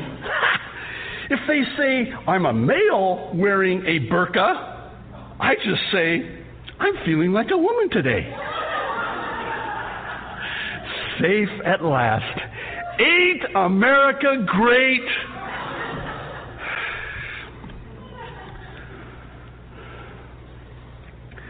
Speaking of America being great, if you were to ask me what I see as the greatest concern for us here in America as it relates to America being great or being great again, it's that America seems to already be under God's judgment. Now please, I in no way wish to assert that revival is impossible, but I would be grossly remiss if I didn't say that it would appear to be highly improbable. With all due respect to Donald Trump's slogan of Make America Great Again, personally, I just can't get there. From what I read in Scripture, I cannot get there where America is great again. Now think this through with me. Even if it were to happen that Trump is elected president, it doesn't seem probable that America can ever be great again by virtue of America's absence from the pages of Bible prophecy. Now, please, I know that there are those who believe that America is in Bible prophecy. Can we just add this to the list of things to agree, to disagree agreeably on? Let's agree to disagree agreeably. It is certainly not a salvation issue. Let's not make it rise to that level. I do not see the United States of America in Bible prophecy. Am I suggesting that Hillary Clinton should be president? Absolutely not. Absolutely not. Ooh, Pastor. Whatever. However, if she were, wouldn't it explain a lot? Wouldn't it explain a lot? What do you mean? Well, Clinton's policies are such that it would swiftly further the New World Order agenda of, and you've heard this expression, it takes a village to raise a child. I want to recommend a video documentary. It's called Agenda 2, Masters of Deceit. It's by Curtis Bowers. Many years ago, I recommended Agenda 1, the first Agenda documentary, The Grinding Down of America. Curtis Bowers thoroughly documents this agenda, not conspiracy agenda, big difference, from the beginning of the last century to today, and explains in powerful detail where this all came from and how this all came about. Now, I have to say that if you watch the documentary, it has the propensity to be terrifying. And I would just encourage you to keep one thing in mind, and that is that God has allowed this to happen to this, the once greatest and most blessed nation on the face of the earth. And by the way, I truly believe that we are basking in the glory of the residual blessing of God on this nation. We are enjoying that as we speak, but when the rapture happens, all hell will break loose because the restrainer will be removed. And that's what the Apostle Paul said to the church in Thessalonica. Let me keep moving here. I'm going to tackle this because I get asked this question quite a bit with respect to who's elected president in this year's election. And I just say this: what difference at this point does it make? You'll forgive my sanctified sarcasm, but God is still on the throne. Never imagine for even a second that any of this escapes the notice of Almighty God. He sees it, He allows it, and none of this could happen unless He did. It's God who sets up and also removes kings. Oh, well then, that's my question. If that's the case, then why should we bother to vote at all? I have talked to so many people who say, I'm not going to vote. You just voted. You voted not to vote. So, I don't want to get off track here, but I vote, and I'll tell you why I vote. Not only is it a right and a privilege, but it is also a responsibility, and I'll explain why I say that. I am personally of the belief that voting is a responsibility because of our accountability before the God will one day answer to. I have voted in every election, and I do so because I know that whether or not the candidate I vote for is elected, they are still, in the final analysis, the one that God has appointed in the end. Now that might jam some of your gears. And I know Romans 13 is a big issue for some, where we're told to obey the authorities. Well, that's only if obeying the authorities, the governing authorities, is not diametrically opposed to God's laws. I will never obey man, like in Acts when the apostles said, we'll never obey man if it means we have to disobey God. And that is a qualifier, if you will, for Romans 13. But in verse 1, it also tells us that there is no authority except from God. And the authorities that exist are appointed by God. What? You mean God appoints these evil leaders? Yeah. Daniel 2, verse 21 says that it's God who removes kings and raises up kings. Okay.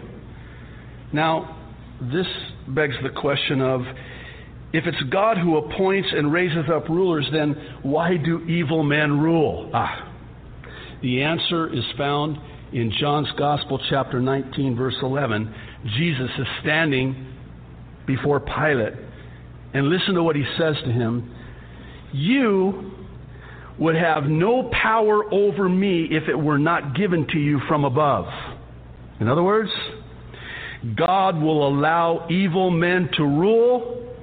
He will give them the power to rule, as evil as is their rule, when it serves His purpose.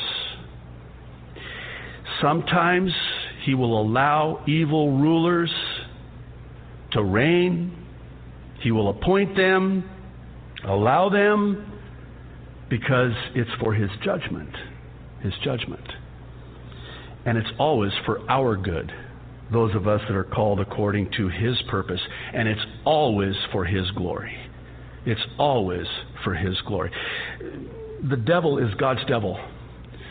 Never make the devil the opposite of God. The devil is not omniscient, omnipotent, or omnipresent. He is a created being. And God asked Job about this. I can't wait to ask Job when we get to heaven, you know. Dude, what was that like, man? I mean, you know, Satan asks for permission, and then God says, yes, go ahead, just destroy his life. You know, because it was a test. God knew He would not curse him. But Satan could not touch even one hair on Job's head unless God allowed it. And God allowed it because in the end it would serve His purpose and be for His glory. Oftentimes I'm asked if I believe elections are rigged. Right? Oh, you've been asked that too. Maybe you think that and believe that. Well, there is some merit to that there are those secret societies, the powers to be, that already predetermine who's going to be the president and who's not going to be the president. But again, never imagine God in heaven going, what? Who got elected? Are you Gabriel, Michael, get over here. What's going on here? How did this happen? I know that's silly, but you get the point, right? God is still on the throne. Oh, by the way, in the Psalms it says God laughs at them because He knows their day is coming. I've asked for front row seats for that. I'd love to see that. Wouldn't that be something? I want to be there when every knee bows and every tongue confesses that the Jesus they blasphemed is Lord of Lords and King of Kings. That's what keeps me sane. I know I've shared that before. Here's my answer to, it's all rigged, it's all theater, it doesn't matter. Psalm 75, verses 6 and 7. Listen. For exaltation comes neither from the east, nor from the west, nor from the south, but God. I love those two words. But God is the judge.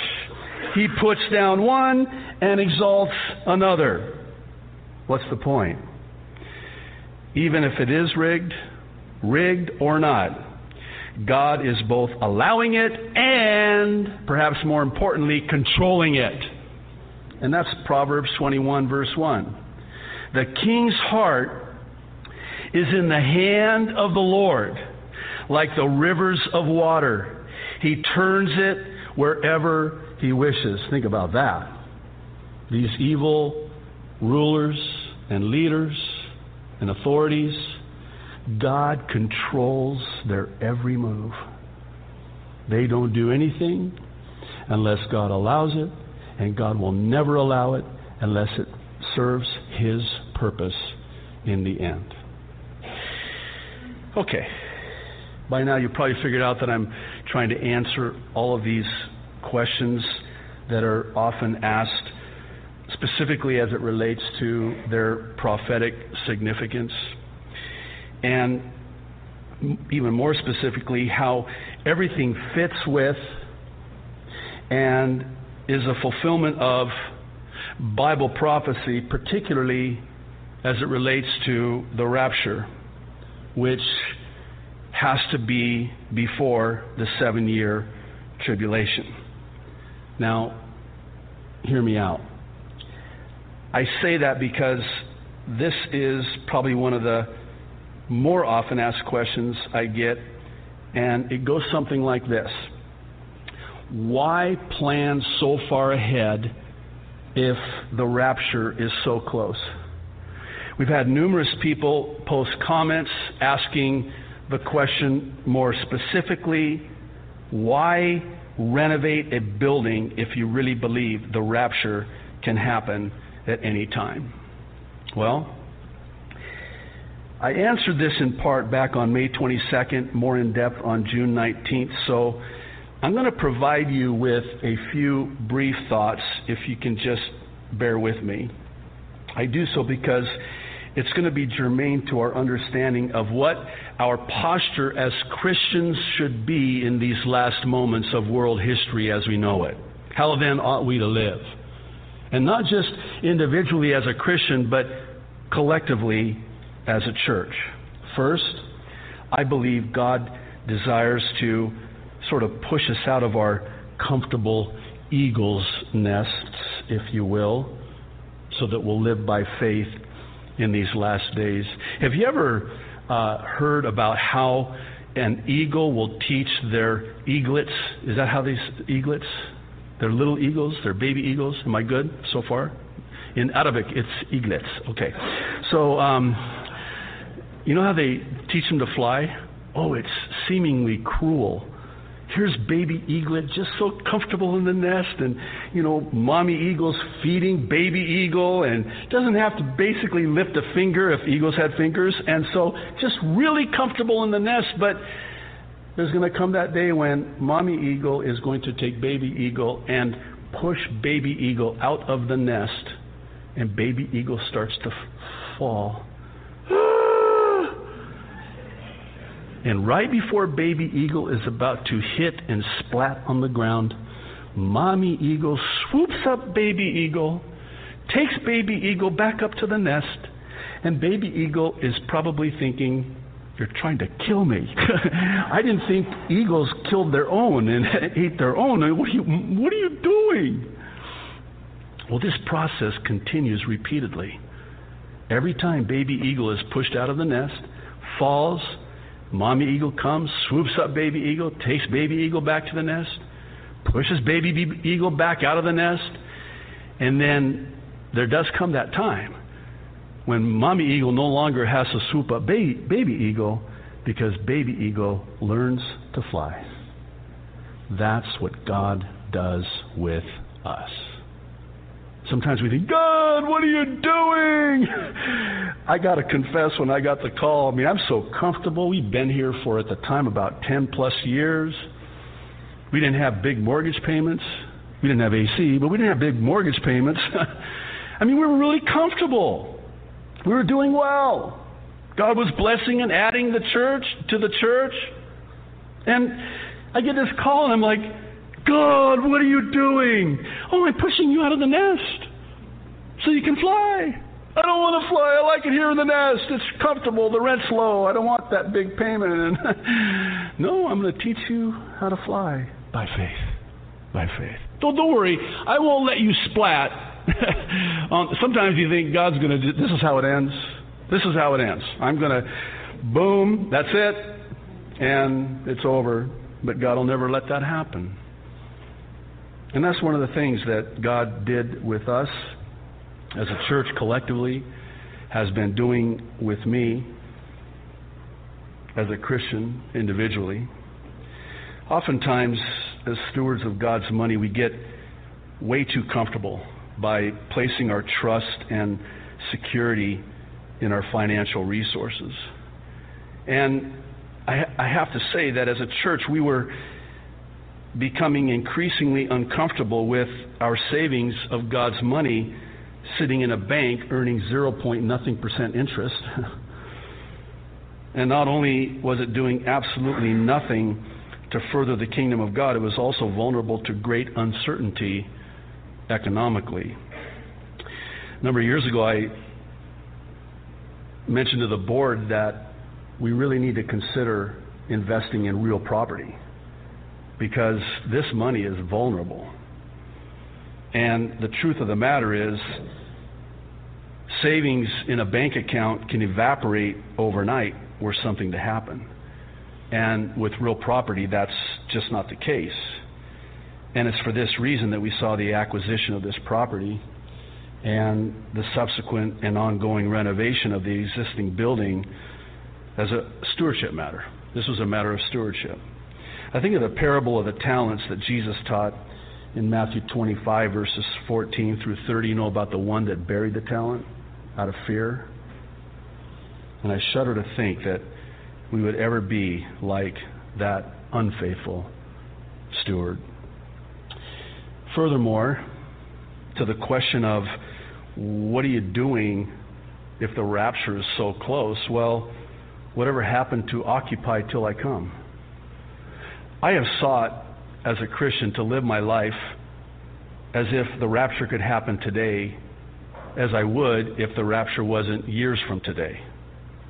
I want to always be ready, always be watching. We know not the day or the hour that our Lord is going to come. And we're to occupy until He comes. And we're literally going to occupy a building until He comes, and we're going to use it for His kingdom in these last days. And here's the thing, and I shared this a while back.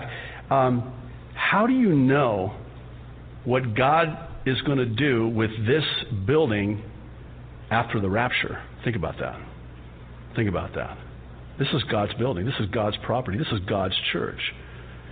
And God is fully able to do with this property as He pleases, even during the 7-year tribulation. It will stand as a testimony to the goodness and the glory of God. All those subcontractors that we're witnessing to, one of which we believe is going to come to Christ, all of the people that drive by and call us and go, well, that's your guys' church. How'd you guys buy that?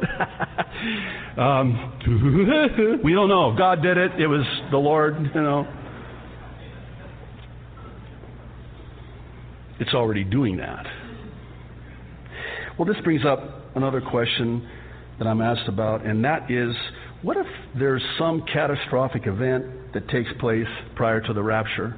Should we be preppers? Well, yes and no. I am a prepper. I'm not prepping for the 7-year tribulation. I am prepping for the rapture before the 7-year tribulation. But the answer I give is twofold, and both come from the Gospel of Matthew, the first of which is from the Olivet Discourse in Matthew 24. And I want you to really stay with me on this because it's very important. There's a lot of misunderstanding about Matthew 24. Jesus describes a scenario where it's business as usual right up to the rapture with people buying, selling, and getting married. That's why I don't think there's going to be a catastrophic event on a global scale prior to the rapture, because that certainly wouldn't fit this description that Jesus gives of business as usual. If there was a catastrophic event, people aren't getting married. People aren't buying and selling and building and renovating buildings on Cam Highway in Kaaba and like that. Now, I am keenly aware that there are those who contend that Jesus is not talking about the church anywhere in Matthew 24. Okay? Again, this is something that we need to add to the list to agree to disagree agreeably on. Here's why. I believe the church is mentioned in Matthew 24. And here's how I get there. In verses 1 through 14 of Matthew 24, Jesus speaks of the nations. Nation shall rise against nation, kingdom against kingdom. In verses 15 through 36, Jesus speaks of the Jews, talking about their flight from Jerusalem. In verses 37 through 42, though, Jesus speaks of the church. You don't agree? Fine. You want to unsubscribe? Sorry you feel that way. But that's the truth. That's the correct and proper interpretation of Matthew 24. The second reason I believe that there will not be a catastrophic event on a global scale prior to the rapture, and even if there was, that we have nothing to fear, is because of Jesus' Sermon on the Mount in Matthew 6:19 through 34. This is where Jesus promises that our Heavenly Father will take care of us no matter what. If He takes care of that bird in the air, the flower in the field, how much more will He take care of us? We never are to worry because of our Heavenly Father.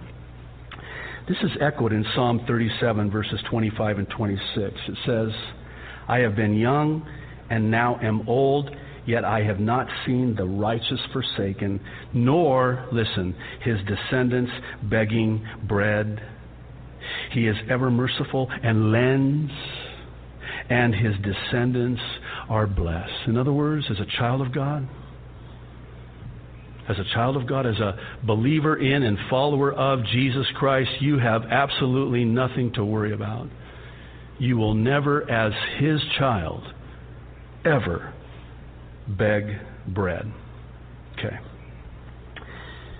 Simply put, this is what we're doing as a church. And also, this is what we're not doing. And I'll explain what I mean. As a church, we're laying up treasures in heaven where moth, rust, and the government cannot break in and steal. Like Jesus said in Matthew. That's what we are doing. This is what we are not doing, begging. Please hear me, please. And I appreciate your patience with me. I want to just pour out my heart to you. We are never going to beg for money. We know by faith that God will provide. However, while we don't want to beg, we do need to ask. James says, you have not because you ask not. We're not begging, we are asking. And I mentioned at the beginning that we could be in this building by October 1st, which, Lord willing, will be before the November election. And I think you understand why. But do you realize that's only 60 days away? 60 days away. And by the way, it's really hot, and we'll have air conditioning, and soft chairs instead of these hard pews for when your pastor keeps going and going and going. What follows, to borrow a football metaphor, are the goalposts by way of the financial support that we need in order to get into the end zone. As I go through this, I want to, and I'm going to do it quickly, I want to point out the amazing progress that we've made in just the last 2 months since our last update. Actually, even from February, when we really started gaining some momentum.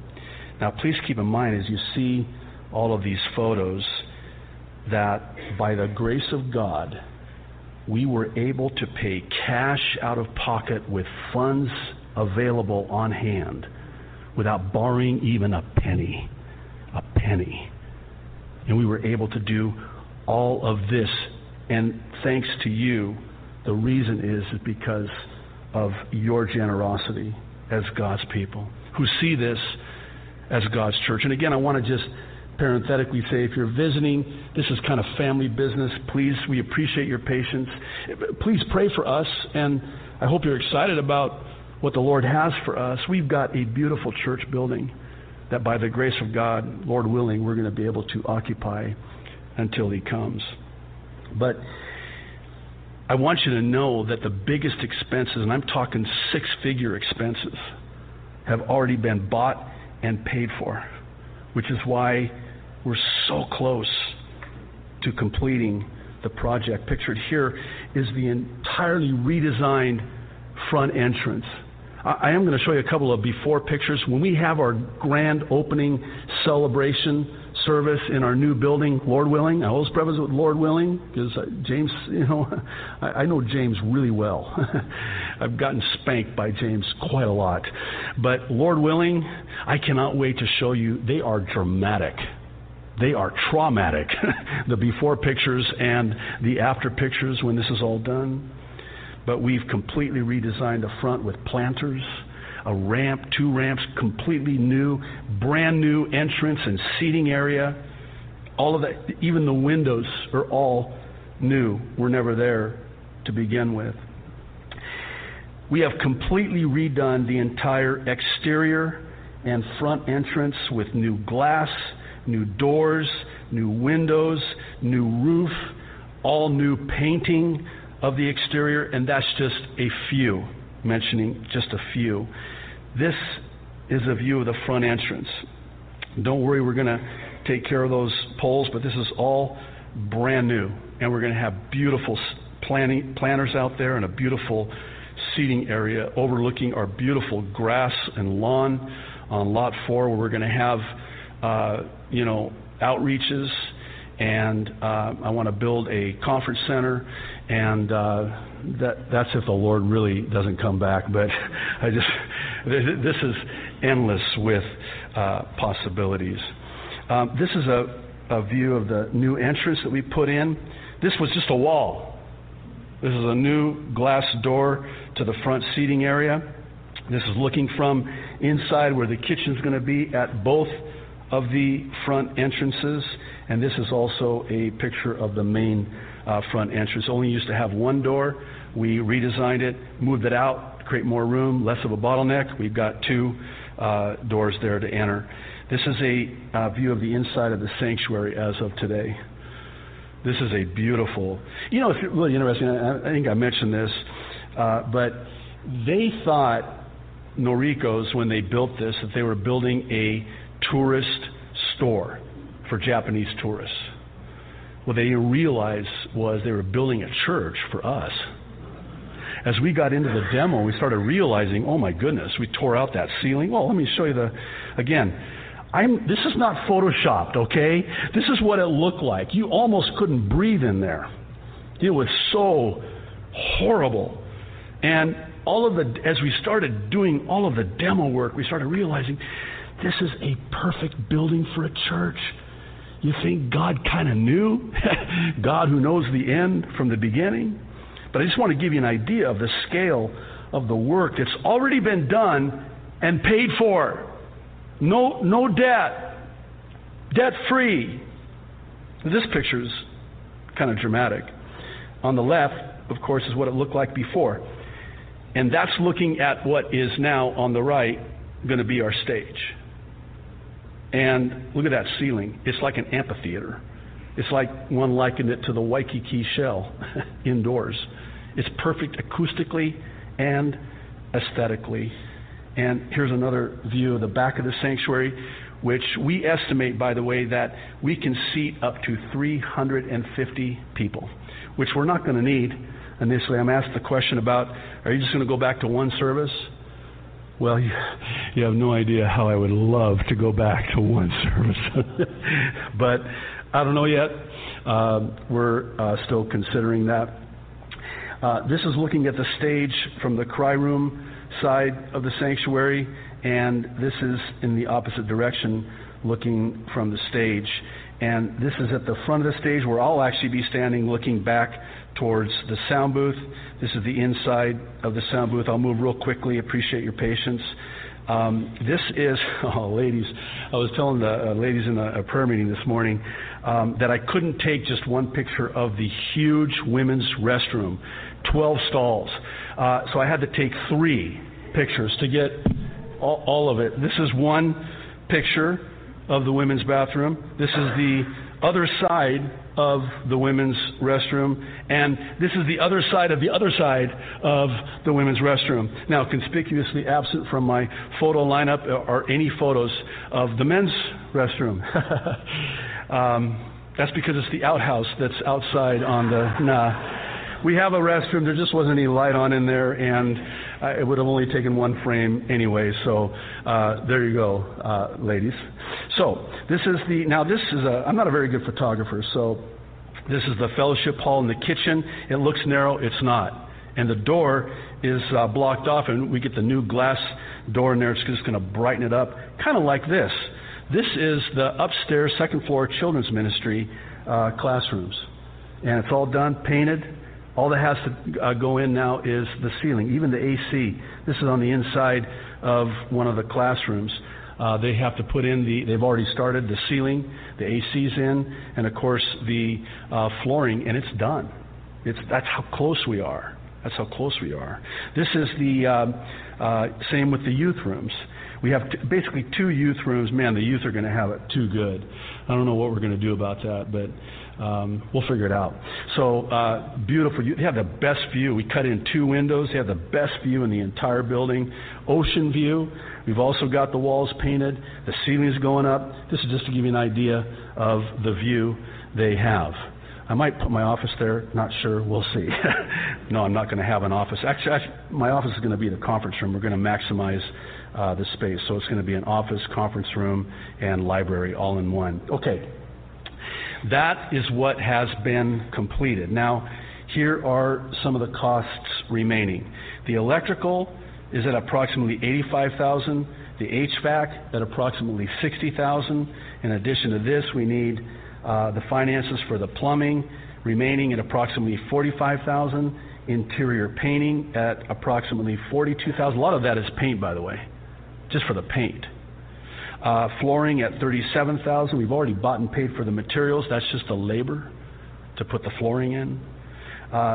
Please know that these are the bigger ones, but there are also a lot of smaller ones. And the problem is that a lot of little makes a lot. And actually that number is in the high 6 figures in terms of a lot of little being a lot. But here's the good thing. The lot of little makes a lot works both ways, in the sense that a lot of the little gifts makes a lot as well. And this is why any amount that you give, large or small, makes a huge difference. Let me just, and again, I really appreciate your patience here with me. Boy, you just have no idea how hard this is, but I hope you know, for those of you who know our ministry and our church and know me personally, that we are absolutely not about the money. It's not about the money. That's why we don't even receive an offering. We have a homemade box on a folding table for tithes and offerings. We've never received an offering. Nothing wrong with that. We just wanted to do that because so many churches make it about the money, and we wanted to almost overcompensate for that and go to the other end and only reference that for those wishing to worship the Lord with their tithes and offerings, we have a box. This is also why, by the way, you'll never hear at the end of our radio or TV broadcast any plea for money. This is why when, for those of you who get CDs or resources, it's never about the money. It's just, if you want to suggest a donation, praise the Lord. And this is also why on our YouTube videos there will never be ads. The last time my daughter sung, I think it was Resurrection Sunday, it might have been Father's Day, and there are people out there, and they tagged our video because my daughter sung a copyrighted song, and so they put ads, and I was livid. There's nothing I could do about it, so I put an apology to all of our YouTube subscribers, by the way, which numbers, this is astounding. Only God could do this. Almost 50,000 subscribers on our YouTube channel from all over the world, and even the Middle East and Iran, by the way. We can tell who's viewing where these videos. Almost 50,000. And I put an apology that this is why there's an ad, because there will never be an ad on any of our YouTube videos where we generate revenue. There's no way. Why do I say that? Because I take this very seriously. This is why I've spent a considerable amount of time fasting and praying about, God, what do you want me to do? I can't imagine that you brought us this far to abandon us.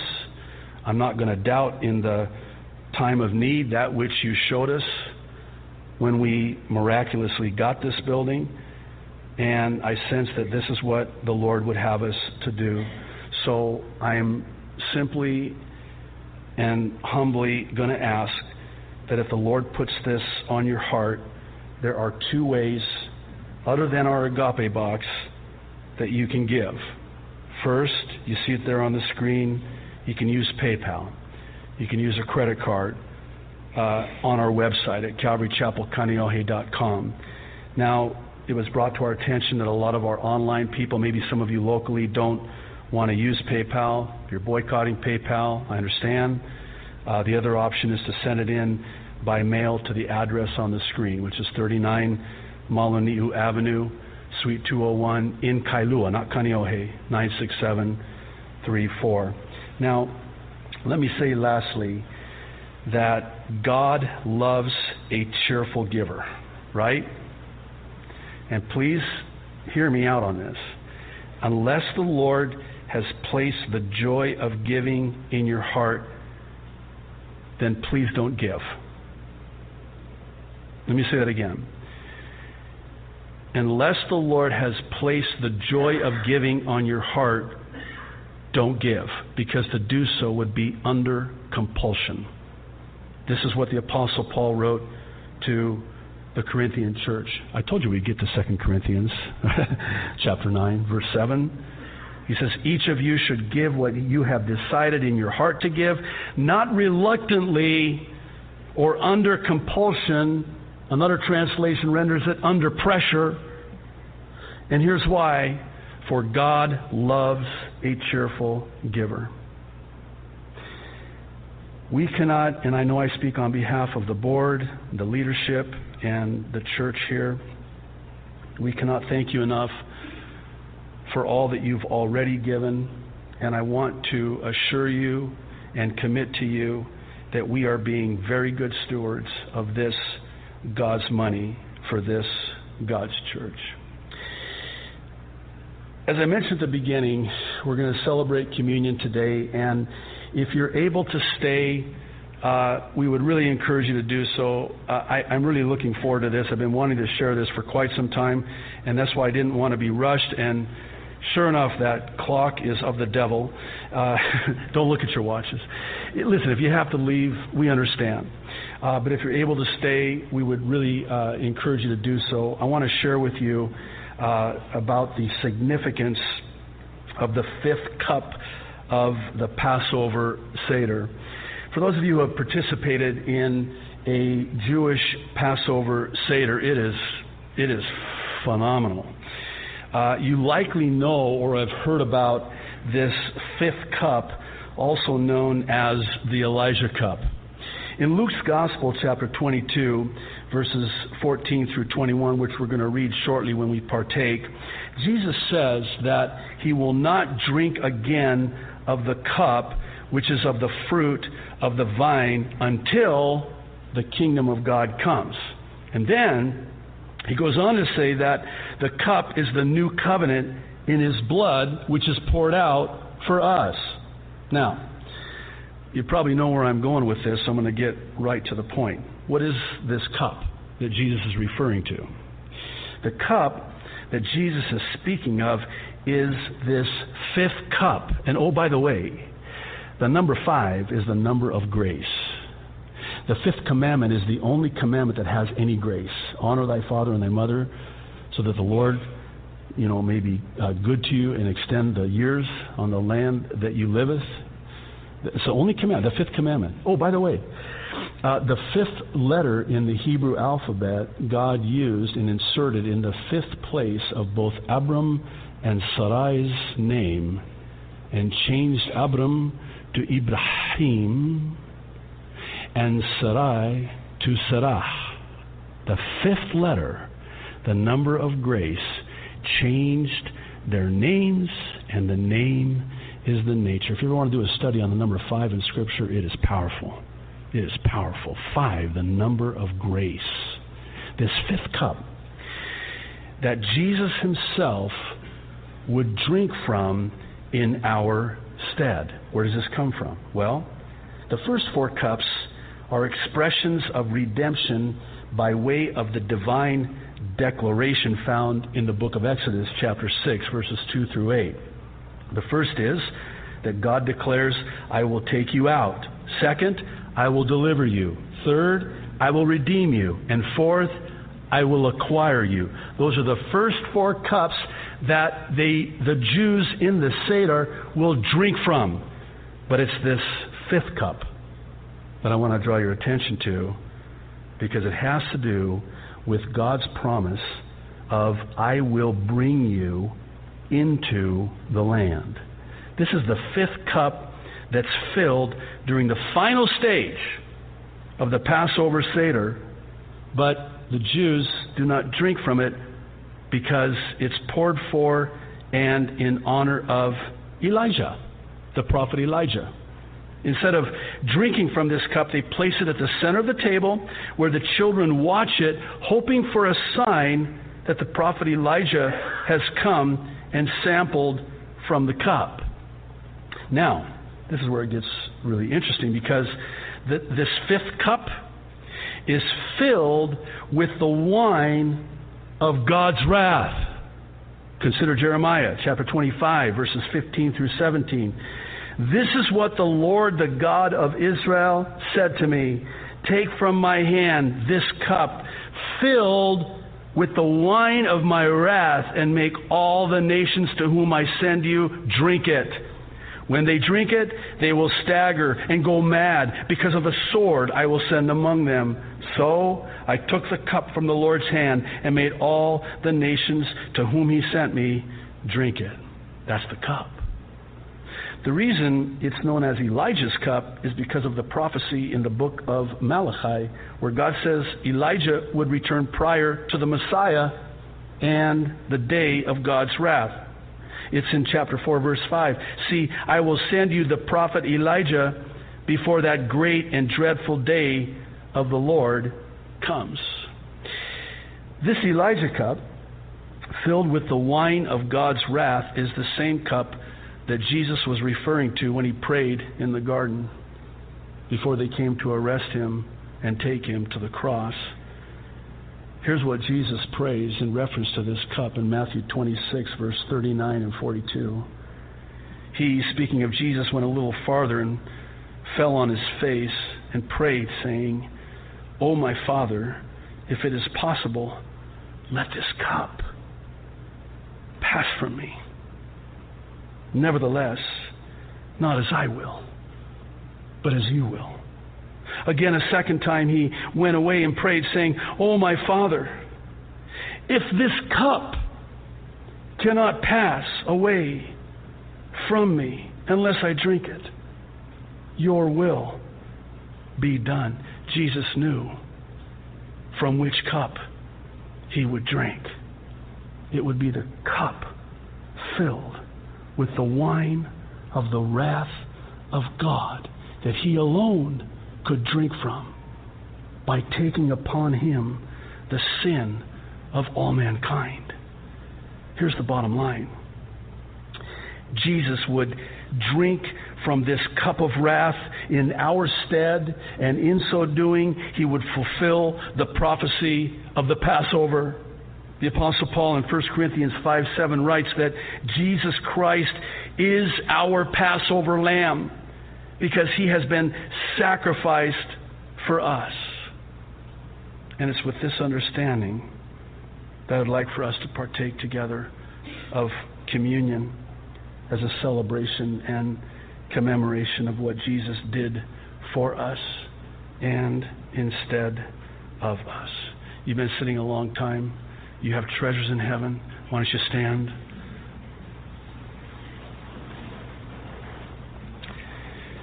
We have 3 tables in the front, one on each side, one in the center. The worship team's going to come up. They're going to lead us in song, and as they do, you can come up, get the elements. They're prepackaged. Take them back to your seat, then take your seat, and then wait so that we can partake together. So go ahead and come on up.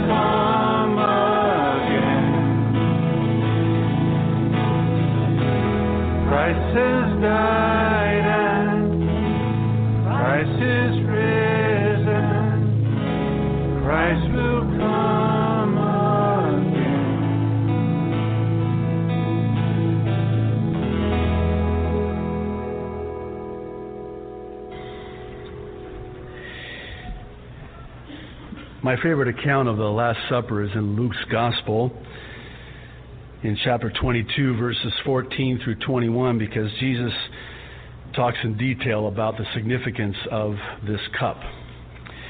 It says, when the hour came, Jesus and his apostles reclined at the table, and he said to them, I have eagerly desired to eat this Passover with you before I suffer. For I tell you, I will not eat it again until it finds fulfillment in the kingdom of God. After taking the cup, he gave thanks and said, take this and divide it among you. For I tell you, and here's the second time, I will not drink again of the fruit of the vine filled with the wrath of God until the kingdom of God comes, where it's symbolic, which is what we're doing here today, in remembrance of him, drinking from that cup in our stead, breaking that bread in our stead. Interesting, I wish I had time, but the tradition with the Jews, even to this day, with the second piece of the matzah bread, there are 3 pieces. The second piece, a picture, a type of the second person of the Trinity, Jesus the Christ. And they break it in half. Now it's two. A picture, a type of the nature of Jesus Christ, fully God and fully man.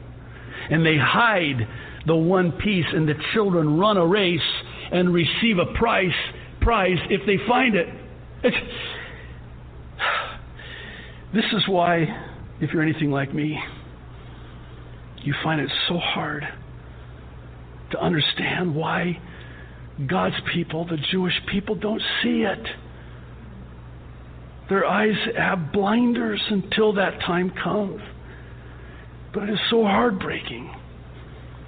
And the Jews are jealous of our relationship with their God, by the way. This is what Paul talks about in Romans.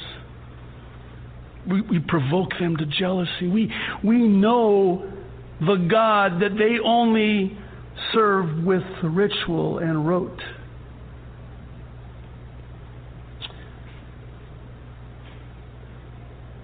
He says, I will not drink again of the fruit of the vine until the kingdom of God comes. And he took bread, and he gave thanks, and he broke it, and gave it to them, saying, this is my body given for you. Do this in remembrance of me. If you take the packaging and peel back the top, you'll find the bread there, and just take it out and hold on to it for a moment.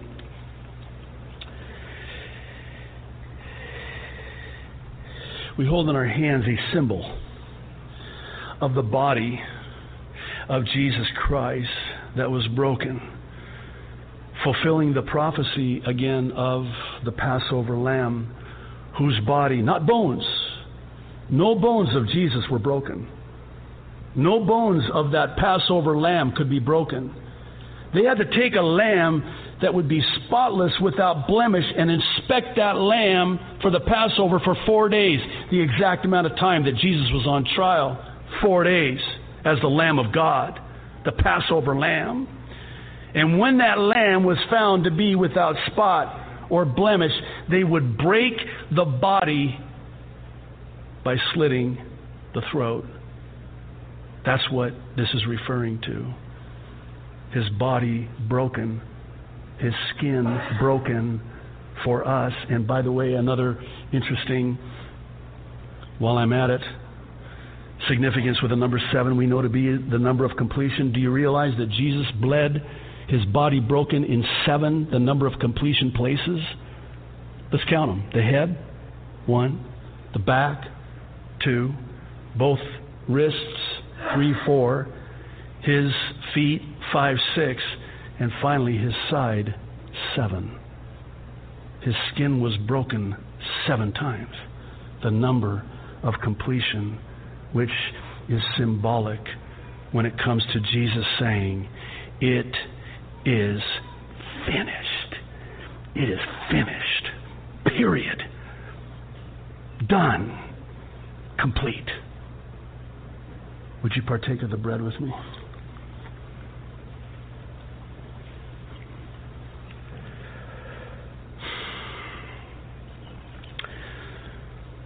Lord, thank you. Once again, saying thank you seems so inadequate. It's impossible, really, for us to adequately thank you for what you did for us. And Lord, thank you for giving us this to do in remembrance of what you did for us.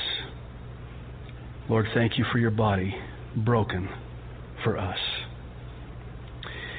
Luke goes on to write in the same way. After the supper, he took the cup, saying, this cup, that's the cup. That's the cup. This cup is the new covenant in my blood, which is poured out for you. Do you realize that Jesus took that cup and he would drink from that cup filled with the wine of God's wrath so we wouldn't have to? He would drink from that cup in our stead, and His blood was shed in our stead for the remission, the removing, not the covering, kufar in the Hebrew Old Testament. This is the New Covenant. In the Old Testament for Israel, it was just a covering of the sin, kufar. In the New Testament, it's not covering, it's removing. As far as the east is from the west, and remembered no more. Why? Because He would drink from this cup. Would you partake with me?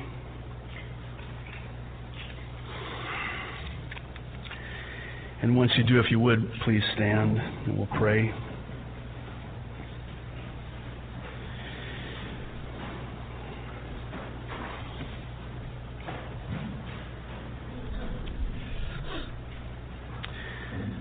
Lord,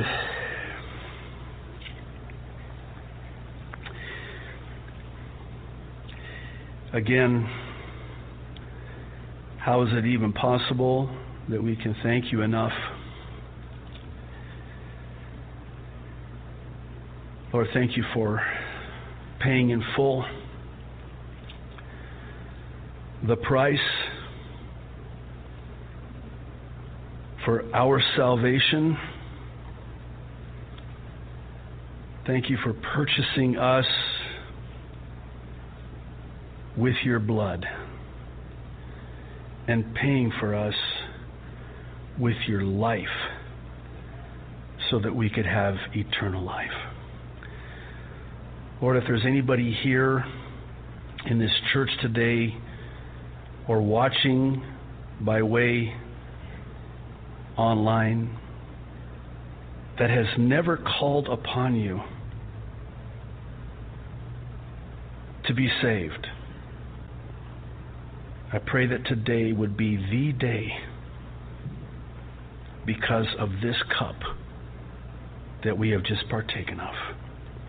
For it's in Jesus' name we pray. Amen. Wow, you guys. Is second service here already? So, listen, thank you so much for your patience. God bless you, and have a great, blessed, and Christ-centered week.